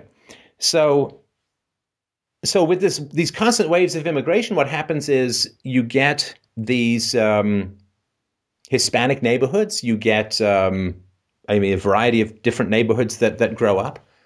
And because there's wave after wave of immigration coming in, there's not that assimilation factor that occurs. And so, like, Southwestern California has become pretty significantly Hispanic. And the Republican Party's basically had to, as far as I understand it, give up the entire state. It's never going to vote for Republicans, right? So I don't know that there's a war on white people. I think there is a very strong desire for the Democrats to have power. And what's happened is that they've lost union power because unionization in America has declined considerably. They've lost the power of forced union dues, and so they've needed to find some sort of substitute. And they've not been willing to engage in the war of ideas. Like, even after conservative has been slandered repeatedly and it seems almost infinitely for the past 30 or 40 years, and certainly since McCarthy, that conservatism has been so slandered, but still twice the number of Americans identify as conservative as liberal. So they've really been unable to win the war of ideas, and so they're basically just using the war of moving human bodies now. I mean, it's not a very noble way to get your way, but that's just the way it is. So I think that the war on the family, of course, as well. I mean, it's just another way to create a Democrat voting bloc. I mean, single women and single moms in particular overwhelmingly vote for the Democrats. So they have every incentive to split families, and they have every incentive to create conditions in which single motherhood flourishes. And this attack upon the family and this relentless immigration that does not give time for assimilation is, it seems to me, it's just pretty much a massive political ply on the part of the Democrats to bypass the need for a debate on the ideas. And it seems to me they've got more than a finger, but an elephant foot on the scale. And Mike, if you could just look up the way in which the demographics have changed over the past 40 years, just a tiny little project there. And you could read those off if you get a moment. So, I don't think it's a war against white people and white males. I mean, let's be honest about it. It's mostly white males. But I think it's just the necessary byproduct of what is needed by the Democrats to gain and maintain political power. I'm sorry? Where do you think it comes from, though? Is it a communist movement? Is it a Zionist movement? Because it seems very messed sure. up. Yeah, I think they've communists for sure. So they've infiltrated somewhere, sometime. Yeah, communists for sure. I mean, we've gone into this. We've got the truth about the race war. Yeah, I've seen all your videos. And the truth about immigration. Yeah, communists for sure. And that's not any kind of conspiracy theory. That's the outspoken aims and goals of the Communist Party, both in Russia and in the USA, to provoke as much minority resentment and to use minorities as a tool by which to destabilize a society and drive a wedge through any kind of unity of the Republic, not Republican, the party, but Republican idealism. And so that's definitely been the case. I mean, the degree to which Jews are associated with communism, was quite a lot of the founders, of course, the major theoreticians and so on. But, they all lost to Stalin, and then there was a purge against the Jews in the Communist Party in the 30s. So, but the degree to which it's driven by Judaism is, depends which time slice of history you're looking at. You'll find more or fewer. But the communists, again, they've been unable to win the war of ideas, and they certainly haven't been able to win the war of history. They've only been able to win the war of how many bodies can we pile up so that they reach halfway to the sun. Yeah, they don't seem to sleep or anything. I mean, like Hillary Clinton. I mean, how old is she? Like, you have all the money in the world, all the power in the world. Like, you think you'd retire on an island somewhere, but they just keep coming back. I mean, these people. It's an addiction. No, listen, political power. It Yeah, must political be. power is an addiction. I mean, it must is, be the greatest power ever, or they're not human. It's one or the other. Yeah. Like David Well, Icke, either David they're Icke's right, definitely human, or which is they're what makes them so tricky. They're steroids. cyborgs, Yeah. Cylons. But no, a political power is an addiction. I would not.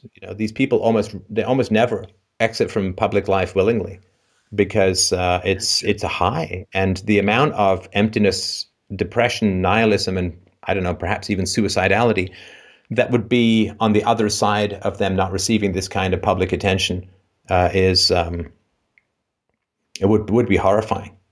Would be horrifying. I mean, I'm willing to be like a minor public figure for the cause of philosophy, but I have no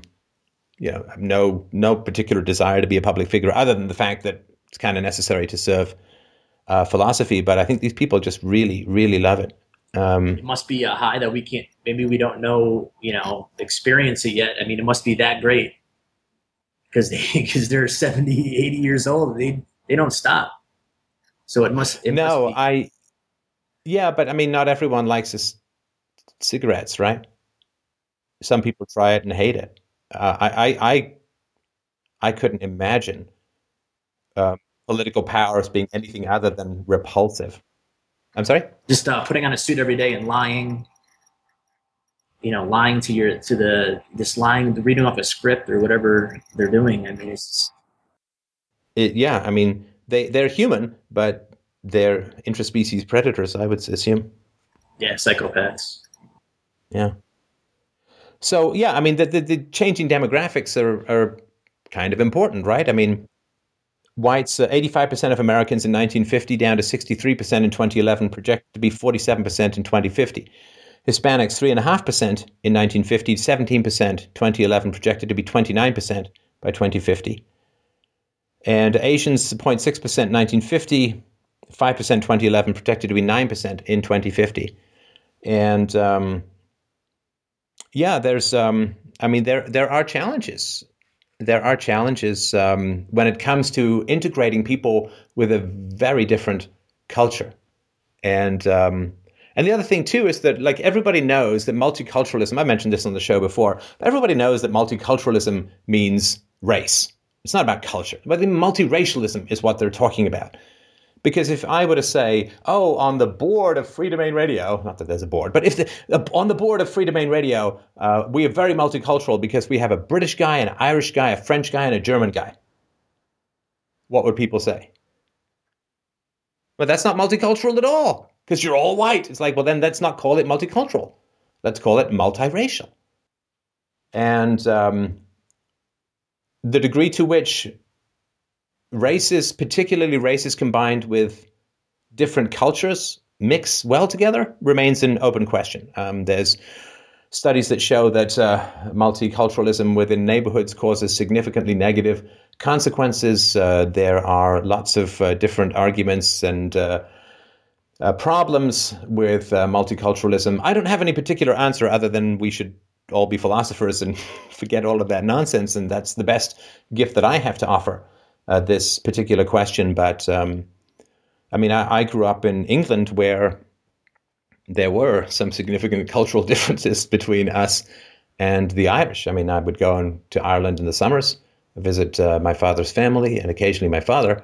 But the rest of the time I'd be in England where I was continually warned that if there was an unattended bag or package in the bus shelter that I should get the hell out because it would likely be an IRA bomb. So, there's some cultural challenges for you that I grew up with right there. And so, yeah, I mean, again, a war on white people. I mean, I think that we're just stepped on the way to power, so to speak. I don't think it's anything particularly personal. Yeah, I think that it's very strange though. You know how when you mention like libertarianism or you're not have a government, they say, oh, move to Somalia. But when somebody brings up racism, they don't say, oh, you don't like it here, move to Somalia. Right. It's but it's just a weird thing. Like lately, it's been bugging me because I just see it in the news every day. Like this guy, Charles Blow is his name. Did you hear that thing about his son in Yale? He got a black cop pulled a gun on a black guy and he said it's racism. What are you talking about? It's just they seem they want to start some sort of war, and I think it's a very dangerous thing. They want to start like a black against white war, and it's just it's just stupid. It's very low level primitive nonsense. It just seems very, I don't even know how to explain it. It just seems very, it's just low level stupidity. That's what it is. It's hunting for Bigfoot. There's no. Yeah, look, I mean, there has been a focus on sort of the crimes of the whites or the crimes of the Europeans or whatever it is that's been going on for quite a long time. And look, I mean, to be fair, white people have done some seriously bad shit, mostly to other white people, tragically. I mean, this is the First and Second World Wars, carried off tens of millions of white people. And of course, other races and other cultures too. I'm not trying to magically dismiss that or anything like that. But I think that the near cultural suicide engaged upon by white Western Christians throughout the 20th century was something that I think broke the spirit of Western culture. It's really hard when you're digging your way out of that many bodies to say, yay, us, right? And I think that where that goes, I don't know. I think that where I'd like it to go is peaceful parenting and anarchism. That's where I'd like it to go. That, I think, would be the best way to learn the lessons of the past. And of course, I've been reading this audiobook by Lloyd DeMoss called The Origins of War and Child Abuse, which you can get at freedomainradio.com. That's where I'd like it to go.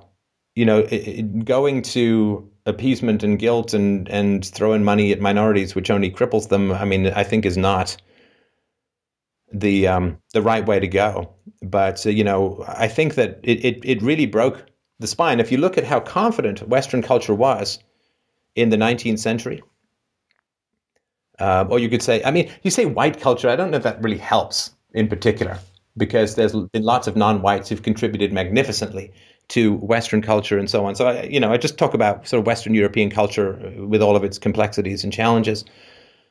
But, sort of post-Renaissance, Enlightenment, Industrial Revolution, and empire, the end of slavery, ending of slavery, more rights for women, and so on. I mean, there was a pretty magnificent run that Western European civilization had. And then the end of that run was running straight into the fucking meat grinder of the First World War. And then from there, staggering into the hyperinflation and stock boom of the 20s, followed by the 13-year Great Recession, culminating in the Second World War, culminating in the Cold War. And this century of potential, this century of progress, this century of optimism, this century of hope, this century of advancement, to end as it did in the endless democides and cultural suicides and slaughterhouses and of all of the 20th century was, I mean, to me is one of the most unbelievably tragic events and changes in all of world history. All of world history. It is brutal. It's horrendous. It had a lot to do with the government taking over education combined with the implementation of central banks. I know that sounds all kinds of not important, but it really is. You can't get willing soldiers unless the government controls the education, which you can find more about in The Truth About World War I. And you can't fund these unbelievably interstellar carnage factories of world wars without fiat currency. And so these two socialistic, if not communistic, infections in Western Europe, government schools and fiat currency central banking, that was fucking it. I mean, that was it. That beat the plowshares into swords. And we've really been reeling from the effects of that ever since. Do you think that they? I mean, who's they? I mean, that's what I'm trying to think of. It's obviously a leftist communist infiltration. I mean, it's blatantly obvious, but I don't know, where it comes from. But it's just, I don't like where it's going though. It seems very very collectivist, very statist. It's a weird thing. I can't even explain it. Well, as I've made this case before, the they is The rulers. No, it's the priestly class who transitioned to the intellectual class. They saw that the ship of God was listing and going down, and they all jumped ship to go to universities and politics and the state. And they took their considerable rhetorical skills, they detached them from their dying God, and they fastened them onto the jugular of the New World. And they continued their black wizardry of language parasitism, and were willing to drive people to war and willing to propagandize people to self-slaughter. It is the oldest enemy of mankind, I believe, is the sophists. The people who can make a worse argument appear the better by emotional manipulation rather than reason and evidence. And we are the fucking ninjas of all time to take these people on. I forgive them in many ways, for they know not what they do. They have simply adapted to use words. I gave this speech, they control humans with language. Oh, that was a great video. About how spells. That's exactly what it is. I mean, that's what they write about in the old, the Old Testament and the old folklore books. That's what it was. That's what a spell is. It's just language. But the best comment is that, which I didn't even think of at the time, someone posted on YouTube, you spell a word. I mean, it's even right there. That's in what the language. Jordan Maxwell goes into that, yeah.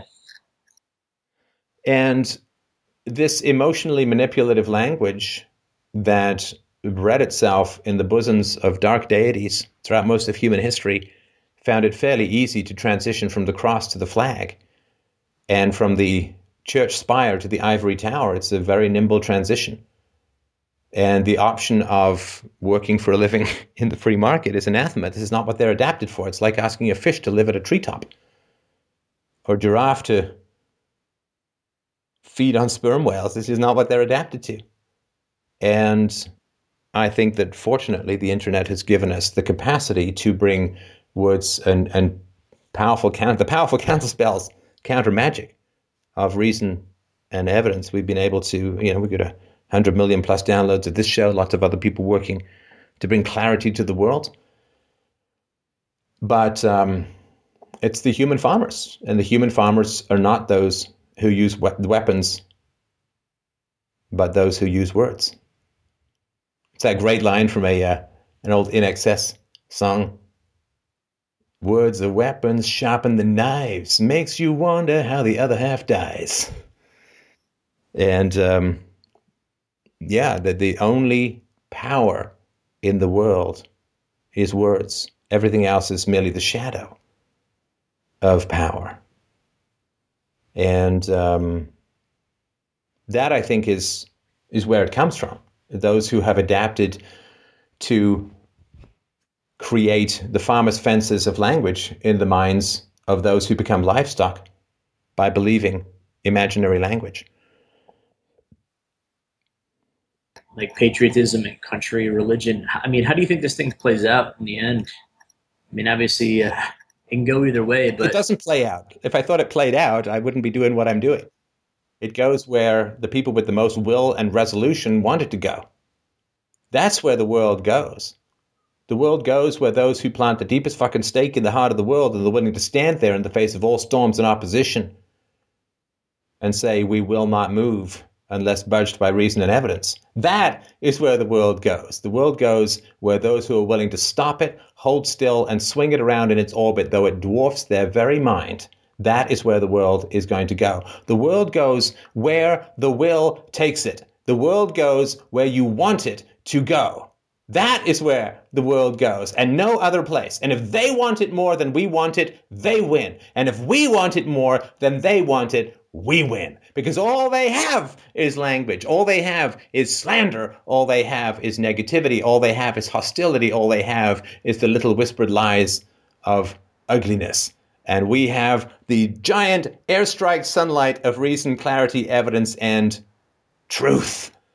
So how it plays out, what a passive thing to say. Don't mean to bitch on you, but it's a passive thing to say. It's not a train going down a hill, like it either stays on the tracks or it jumps. No. The world has these giant levers called language, and it will fly delicately like a dragonfly, like a helicopter, like a jetpack. It will fly delicately where you move the levers of language to go. That's where it goes. That's where we can fly it. The future is wherever the fuck we want to land the planet. And yeah, we're fighting like sons of bitches for control over the joystick, over the flight sticks, over the rudders. We are fighting like crazy. Elbow, elbow, give me that stick, give me that. Oh, I want that stick. I want to land it in hell. We want to land it in heaven.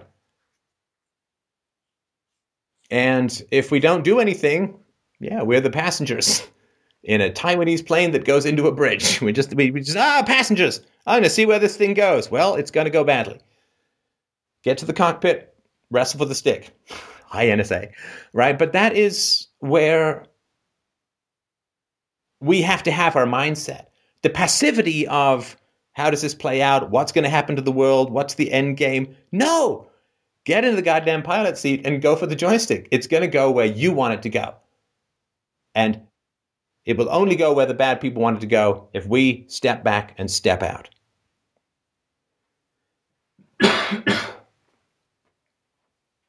That's true. I think we obviously have the numbers. I just got to get over that propaganda. Numbers? Oh, yeah. I don't know if we have the numbers. Oh, the numbers of people, not the money. We have the facts. No, I don't. Fuck the numbers. No, fuck the numbers. Because with the numbers, when you focus on the numbers, my friend, what ends up happening is you say, I will take a stand when there's enough of us. Right. You take a stand and you bring the people to you by having the stand. That's true. Right? Because now, if there are real bullets, you don't do that. Right? You don't do that if there are real bullets. But where the war is merely language, where the war is merely words, then hell yeah, you stand because nothing can hit you but syllables. Sticks and stones, brother, sticks and stones. You stand and you keep trying your barbaric yawp of truth to the very roof of the world. And sooner or later, people look up and say, I don't think that's lightning up there. I think that's human thought, changing physics, changing what I thought was physics, unraveling the matrix, changing the very nature of reality as I have perceived it and as my tribe has perceived it, lo, these many thousands of years. There is someone up there who is undoing history, who is taking a giant Thor hammer of thought, cracking it down on the mountaintop, altering the physics of what we call society. And some people are like, oh, I'm going to the basement. I think I'm just going to hide till this is over. I'm going to see who wins. Shameful. Now, I don't mean you. Shameful stuff. And there are other people who are like, I'm going to grab whatever I can. I'm going to get up there. I'm going to make some fucking lightning. I am going to go up there and I'm going to alter some fucking physics. Because this tilting world that keeps dragging us down and down and down into the fires of history, into the fucking repetitions of history, but with better weapons and more technology, evil, networked, evil, bit-enabled, evil with TCP/IP, evil with nuclear weapons. Look at that. The free market has given us so much technology, we've armed evil to the teeth. What a great, great job that's been. Yay! No. No! Enough. We go up there and we fucking change history. We take this, whether it's Atlas Shrugged or whatever you want to call it, we take this, we put our fucking shoulders to that tilting slope that's pushing us into hell itself, and we push the fuck back. We push the fuck back. We get our shoulders under it, and we lift that seeming inevitable tilt of the world back. And whoever slides off the other end, I couldn't give a shit. But we tilt this son of a bitch back. We get up there to the mountaintop. We take out the biggest hammer we can, and we strike fire from the feet of the very gods of history. We make them dance to our tune for once. Fuck this inevitability. Doesn't have to be that way. But it will be if all we do is hide. Exactly. That's some badass shit right there. Thank you for your call, my brother. Yep. Take care. That was awesome. Thanks. All right. Up next is Trip. Trip wrote in and said, what would narrative stories look like in a free and peaceful society, especially for teens and adults? Would healthier relationships lead to an increased quality of certain narratives that depict win-win paradigms, while overall television/film/book/video game fiction would die off? What do you think? Oh, I don't know. What do you think? hey, Stefan, before I answer your question, big fan, and wow, I actually can't believe this is happening right now. Well, thank you. I appreciate that. So, like I was thinking about this last night, more than that, but especially last night. And what I thought was like there would definitely be certain genres that would die off for the most part. I mean, we have no idea what's going to happen, but most likely we won't see a lot of patriotic films, or we won't see a lot of action films won't be as numerous as they are now. Like with the whole the Die Hard, or let me take a deep breath for a second. Okay, yeah. So we won't one thing is we wouldn't see a lot of action films because just the aspect of just because the pro state spy My Country versus That Country wouldn't quite exist. We wouldn't have a lot of rom-coms due to the fact that we would have a better understanding ideally of relations between people, and a lot of the rom-coms follow the same pattern of this girl needs to find some guy, and all of a sudden she happens to find the right guy, but then something bad happens and they have to resolve it at the end. And we really wouldn't see a lot of I think it was during the first caller in a lot of what I call freak show narratives, like Fear Factor, or the show you're thinking of was Naked and Afraid, where they drop in the two people who are naked in Vietnam, or somewhere in a jungle that no human can survive in. And also I feel a lot of comedies actually would die off, because comedy for a good deal of time, for most part, it's tragedy plus time, and ideally there wouldn't be quite that much tragedy. We wouldn't see something like South Park or The Hangover emerging in a free society. Or those are the ones that came to mind, but I'm thinking very bad things with I'm forgetting the guy's name off the top of my head. It has Cameron Diaz in it, and it's they go to Vegas for a honeymoon. Not honeymoon, for a Dennis Miller's the judge, and the guy from that set, Ashton Kutcher, is in it, right? That might be a different one. I'm thinking it's I literally whatever. An example of something we wouldn't see though is do you know the Bobcat Goldthwait film God Bless America? I don't. All right, so it's this film that he came out with in 2011, where this guy has a brain tumor, and in order to solve all the problems in America, he goes on this rampage with his outcast girl and just kills people like the West Baptist Church and the judges of America's Got Talent and that sort of thing. Because wow, yeah, we probably wouldn't see stuff like that, but I would imagine that there would be stuff we would see musicals and historical pieces, especially those where they might follow the lives of people who actually first stood up to have been standing up to statism, and I could imagine like sci-fi again, like some other types of comedies. Like I can imagine Life of Brian being popular or something like that. And like overall, I do think that art narratives might, while they would be relatively plentiful, ideally I think during the second caller with Dan, Mike brought up the statistic: teens watch about like 7 hours or like 7 hours a day on with media. I feel like they wouldn't be as because people wouldn't be spending that much time, and ideally with more people and face to face with like parents and friends, there probably wouldn't be as much media because there wouldn't be as much of a demand. Those are my thoughts. And oh my god, that was jumbled up. I would love to hear. No, it wasn't jumbled at all. It was very interesting. I appreciate your thoughts. Not jumbled at all. And there would still be historical movies about the horrors that society had escaped, right? I mean, you can still, of course, there's movies about slavery in America, and there was movies about the Civil Rights Act and so on, and so there would be these Spartacus movies. So there'd be historical movies where they would still have access to the drama of how things used to be. And there could, of course, still be dangerous space alien movies, right, where a virtuous planet defends itself against space aliens.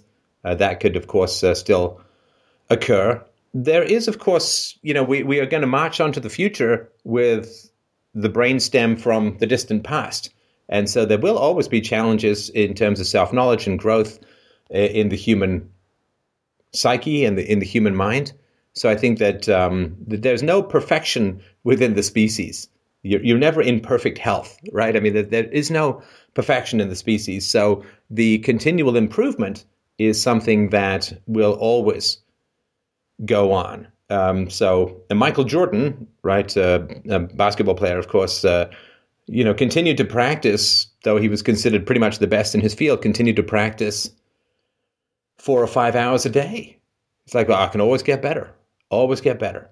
And so even if he's top of the game, he still practices. A Canadian hockey player named Wayne Gretzky was considered at some points in his career to be the very best athlete in the world because he was so much further ahead from number two. He was the furthest ahead from number two statistically and proportionately than anyone else in sports was ahead from their number two. And he continued to practice many, many hours a day, even though he was considered the very best athlete in the history of athletics, at least in modern athletics. So I think that there will always be this desire to improve, and that the standards and measurements would change to some degree. And I think that there would be more internal dialogue. I think that novels might be more. I mean, movies are kind of action based, and it's very hard to have an inner dialogue or inner moment in a movie. And so I would imagine that there would be more interior dialogue kind of stuff. And, there'd still be space shooters, I guess. We'll always enjoy, I think, some simulated combat, again, because we've got the monkey brainstem from ages past all the way back to single-celled organisms. So we'll never transcend that. There will be no nirvana of non-humanity in the future because we're always going to be building on the basis of our biological nature. So I think there will still be stuff. And, of course, there will still need to be alertness towards the potential resurgence of evil in the world, which I would consider highly unlikely, given that people would be raised better in a free society. We can't have a free society until they're raised better. And there wouldn't be, I think there wouldn't be things like Honey Boo Boo, Jerry Springer, and as Mike says, he shows which glorify and mock dysfunction. I think there would be a lot less of that in the future, if any. But I think art would still be a challenge. And the challenge would be if you want to coach, coaching humanity at the moment is, because humanity is still pretty primitive. It's not that complicated in some ways. But if you want to be Michael Jordan's coach, you better be the best damn coach around. So I think that the very best artists will need to have the very best self-knowledge to help human beings improve whatever they're working on in the future. So I think it would be more challenging to be an artist. It won't just be car chase. I'm not saying it's that simple, but Otherwise, everyone who made a car chase movie would make a fortune, and the new Wachowski brothers movies would be as good as The Matrix, which apparently it's a wee bit shy on. So, yeah, I think there would still be lots of challenges to continue to work on. And of course, once we get a free society, we'll get interplanetary and interstellar travel relatively quickly. And then there'll be all of the excitement of working with other races, other cultures, or whatever is out there in the universe. I don't think there's going to be much that we'll have in common with other species because the idea that we end up at the same level of development in a 15 billion-year-old universe or 20 billion-year-old universe or whatever it is would be pretty unusual. So they'll either be a billion years ahead or behind, which would make them not particularly interesting to us or them in either case. But there will be all of that stuff to do and all of those challenges of new environments. So I think there'll still be cool art in the future, but it will be hopefully more subtle and more refined.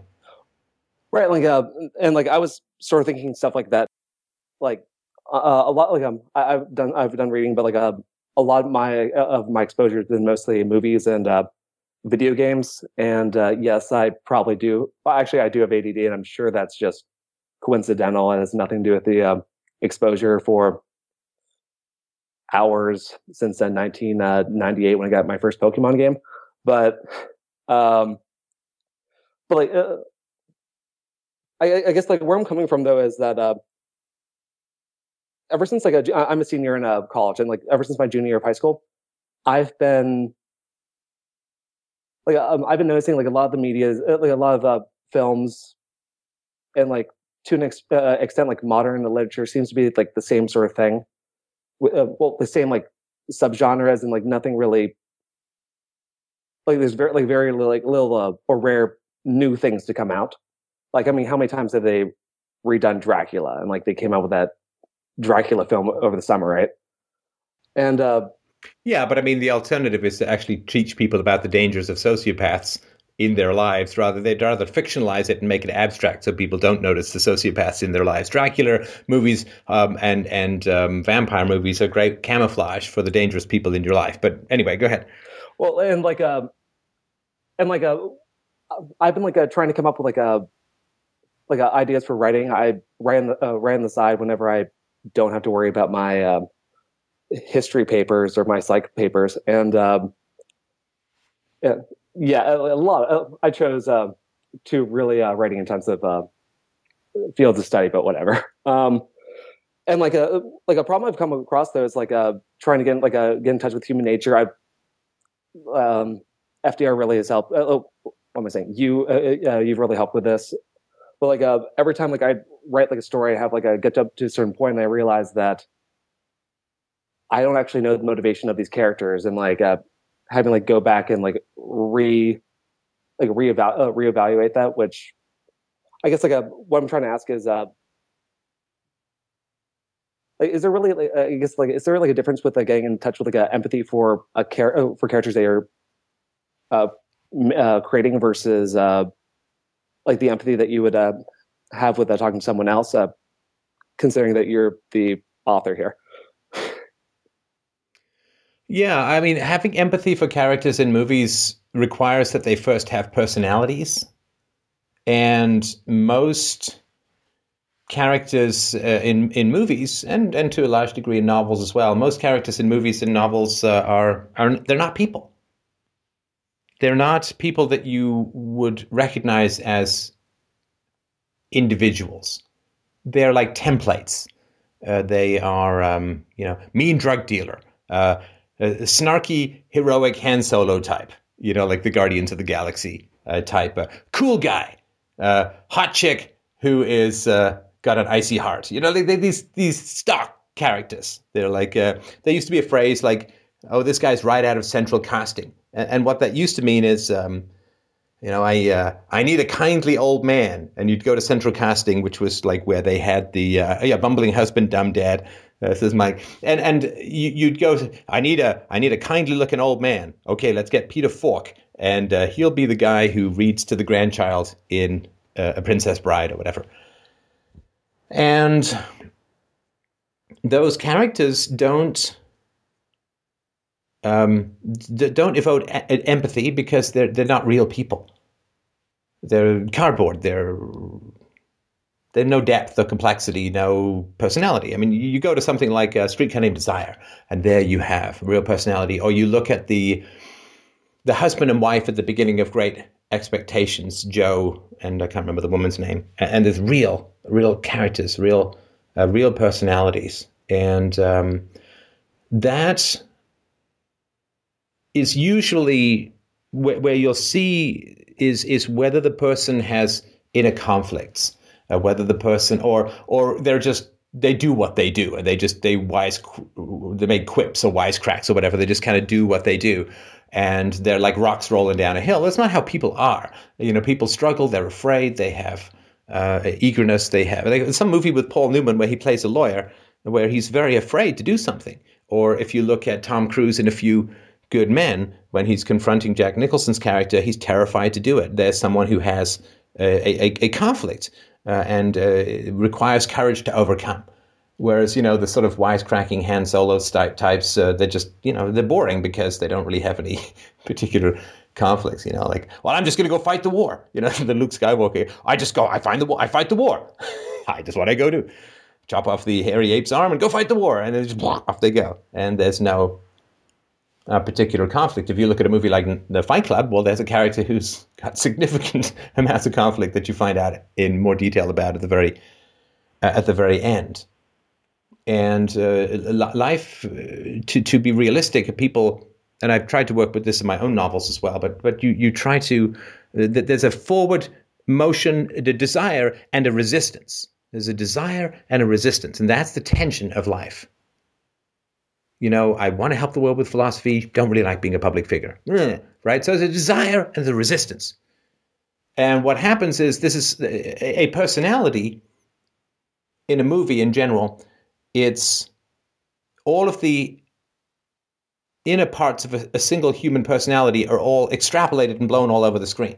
Oh, yeah. So then, Luke Skywalker has a desire, and Darth Vader is the resistance, but Luke Skywalker himself has no resistance, right? And there's no good in Darth Vader, and so you put all these people in the same head, and then you've got an interesting character. But when you split them all out, and they become these sort of one-dimensional forces of gravity and repulsion and magnetism and so on, it's like, put all these people in the same head because they all come out of the same head, right?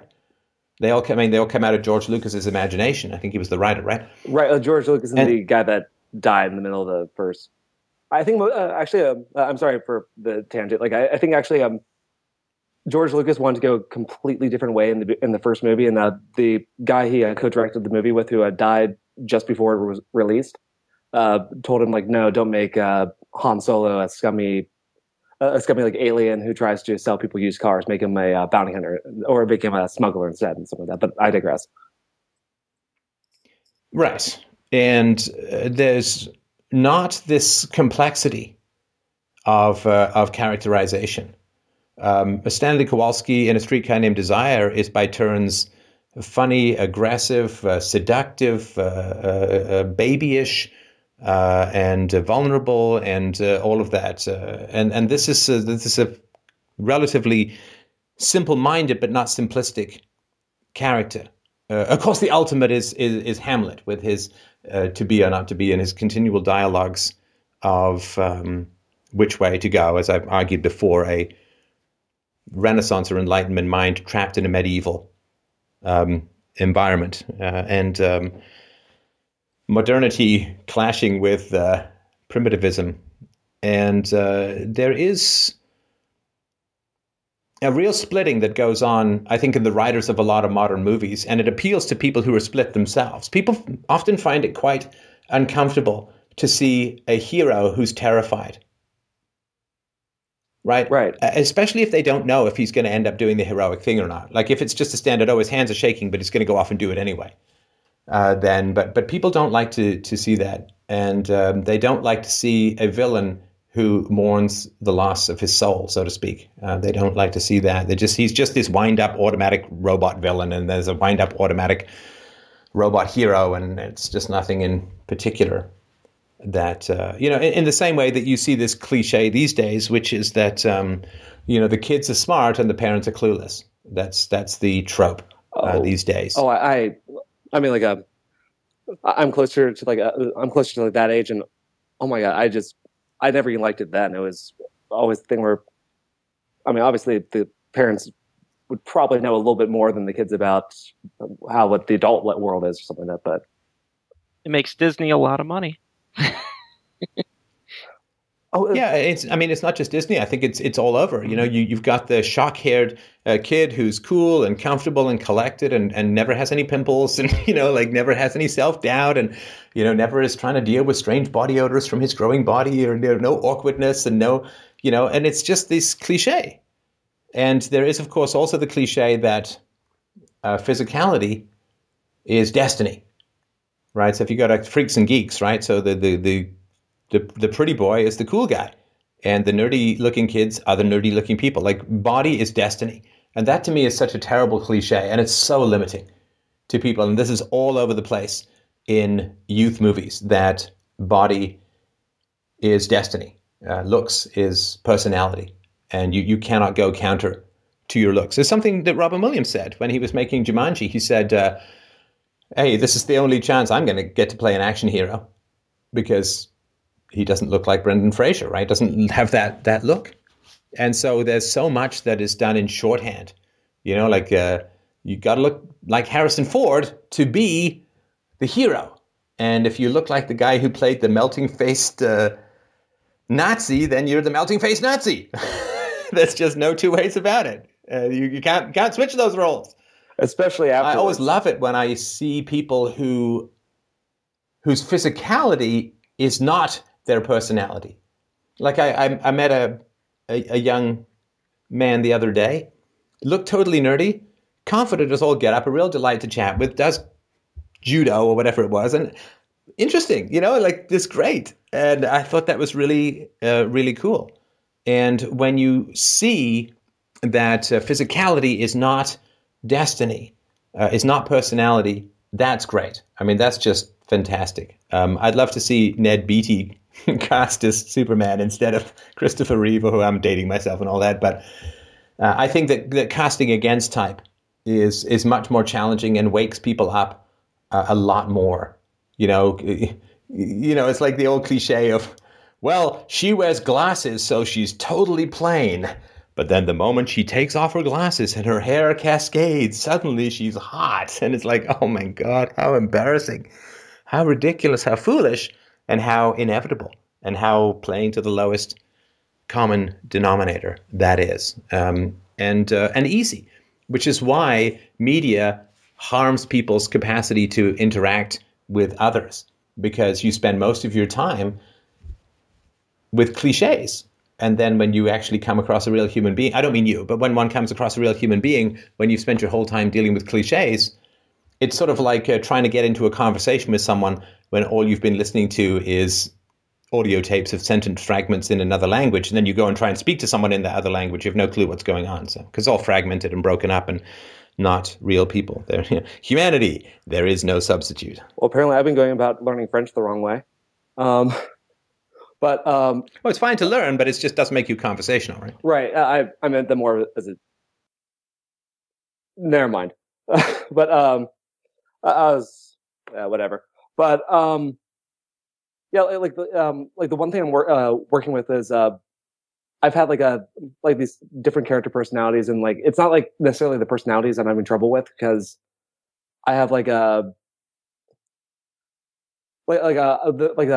protagonist of one of the books I'm working on, or the protagonist of, I guess, the main series I'm trying to work on is this guy who's about is like a 50s archaeologist, and then somehow like a Freaky Friday sort of thing, except goes back in time to like a medieval society, and part of it is just like not being comfortable as like the young someone just logged. Okay, but not being comfortable being like the young like a young handsome guy, because like that's not what he looked like, and the pros and cons of that, but like going on this quest and like not really taking seriously the fact that, oh, dragons are there when there's no dragons and that sort of thing.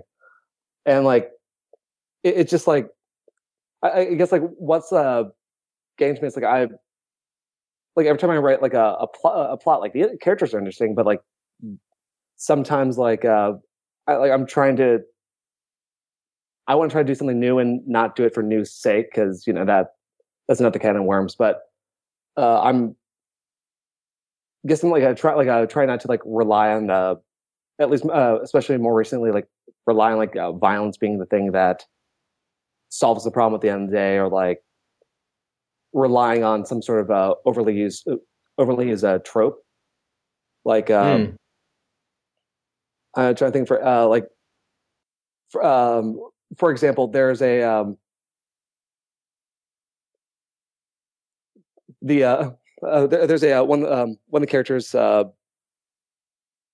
one like the supporting characters I'm working on is this like a time traveler it's sort of like from the outside she looks like what feminists try to say every woman should be like, but on the inside she has like this she comes from like this really really dysfunctional and like a messed up place, and like how that like affects like decision make her decision making. Like she's the like she comes from a near but like technologically advanced future, but still society isn't quite as peaceful as it could be. And she comes from a this might get like a little dark, but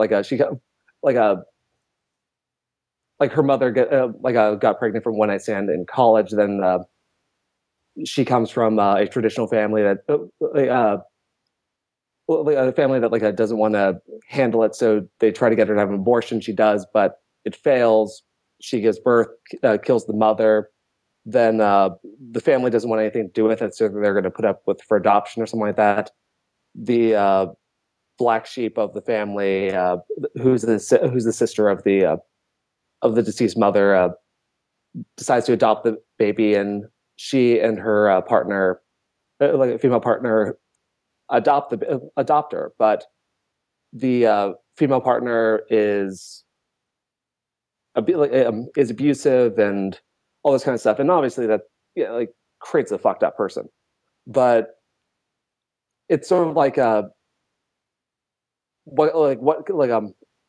I had the idea with like that character in mind is like what would it be like if you had like someone who is like the future person who goes back in past and obviously knows better than everyone else, and has like the Deus Ex Machina machine and that sort of thing. But what if like that person joins a group and then slowly transforms away from like the good guys and just tries to get the highest position of power, if not rule, and like that sort of thing.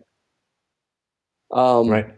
And I know these are the specifics of generalities, but it's just a case where I have these characters in mind, and the idea is to try to relay some sort of relay messages that quite aren't in our culture right now. That ideally would help and propel us forward, but I guess my big thing I'm struggling with is there's so much violence in movies. I mean, and video games. I mean, I think maybe 3 video games I own don't I grew up with don't rely on some sort of violence or to resolve an issue. Well, and with the violence comes the one-dimensional characters, right? Right. So, I mean, there's this cliche in video games, which is, the old stories was the maiden that you had to go and rescue, right? Right. And, the dragon would carry her off in its claws, and, Fay Ray on King Kong's arm. And then this, we're going to turn that on its head, and Carrie Ann Moss is going to kick chandeliers down on your head from the ceiling and stuff like that, right? And it became now there's this cliche that, all women in video games have to be relentlessly tough. And there's no conflict about it. I'd be fascinated in a video game if one of these tough chicks, you came across her crying because she thought, I don't know, maybe I'm not attractive to men because I'm too aggressive. Not that that would be right or wrong, but I'm sure that's what some people think.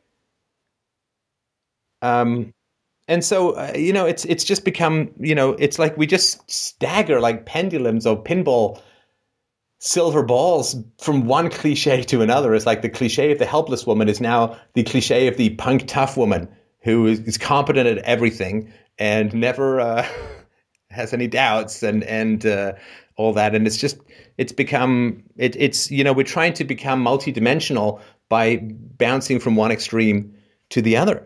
And that, I think, is a real shame. We all have these complexities within us. We all want acceptance, and we all want to do the right thing, and we all challenged, and we all are, certainly if those of us in this kind of conversation, we all are in situations where we want to say or do the right thing, and there's social pressure to not, and sometimes we make it, and sometimes we don't, and it's, in the dragging forward of the human condition, it's never a steady path, right? I mean, Lara Croft is not worrying about her eggs dying on the vine. When am I going to have kids or anything like that? It just does. There's just none of that kind of stuff. And Blazowski or whatever his name is in the Wolfenstein series, he's just a tough guy. That's what he does. He's just tough. There's never any particular. I don't even know if I'm doing the right thing. Why I'm even fighting this battle? What's going? Maybe there is. I've never heard of it, but. Duke Nukem and all. I mean, it's unfortunately it's just one dimensional, and that tells you that the people who are creating these things are kind of one dimensional as well in their understanding of how their various parts work together, the various parts of their personalities work together and oppose together. What I call the ecosystem is that we are all. We have aspects of ourselves, imprints of others, and it's all an ecosystem of personality structures that we attempt to work with. And that, I think, is called full personhood. But these are all split off. And everyone takes their little pieces of personality and put them in these black and white roles in these movies that, even when assembled, would resemble a very split human personality. But when separated in a movie, render it reliant upon special effects and car chases and violence and sex in order to stimulate you, because there's not the stimulation that comes from connection and intimacy. There is only the stimulation that comes from the sense data and the stimulation that comes from fear and danger and lust and all of this kind of stuff. So, yeah, I mean, this is the challenge. I tried in my novels to create more complex characters, and as a novelist, I ended up doing a podcast on philosophy. So you can see where that went. All right, listen, man, it was a great call. I really appreciate this. I certainly love the artistic topics, and I think that we could do a lot more work in the realm of art as a community. But it certainly sounds interesting what you're working on. I hope you'll keep writing away and bring the world what you've got. It certainly is a lot easier to get books out into the public sphere now than it was when I was younger. So thanks very much for your call. Thank you very much, of course, for you, the listeners. Please, please, please, as I must, for the sake of the show and my continued sustenance, remind you to go to freedomainradio.com/donate to help us out. We really need you. And there's really nothing we can't do if we all put our backs to the wheels, but the wheel is not going to turn itself. So freedomainradio.com/donate. Thank you so much. Have yourself a wonderful, wonderful night. We'll talk to you soon.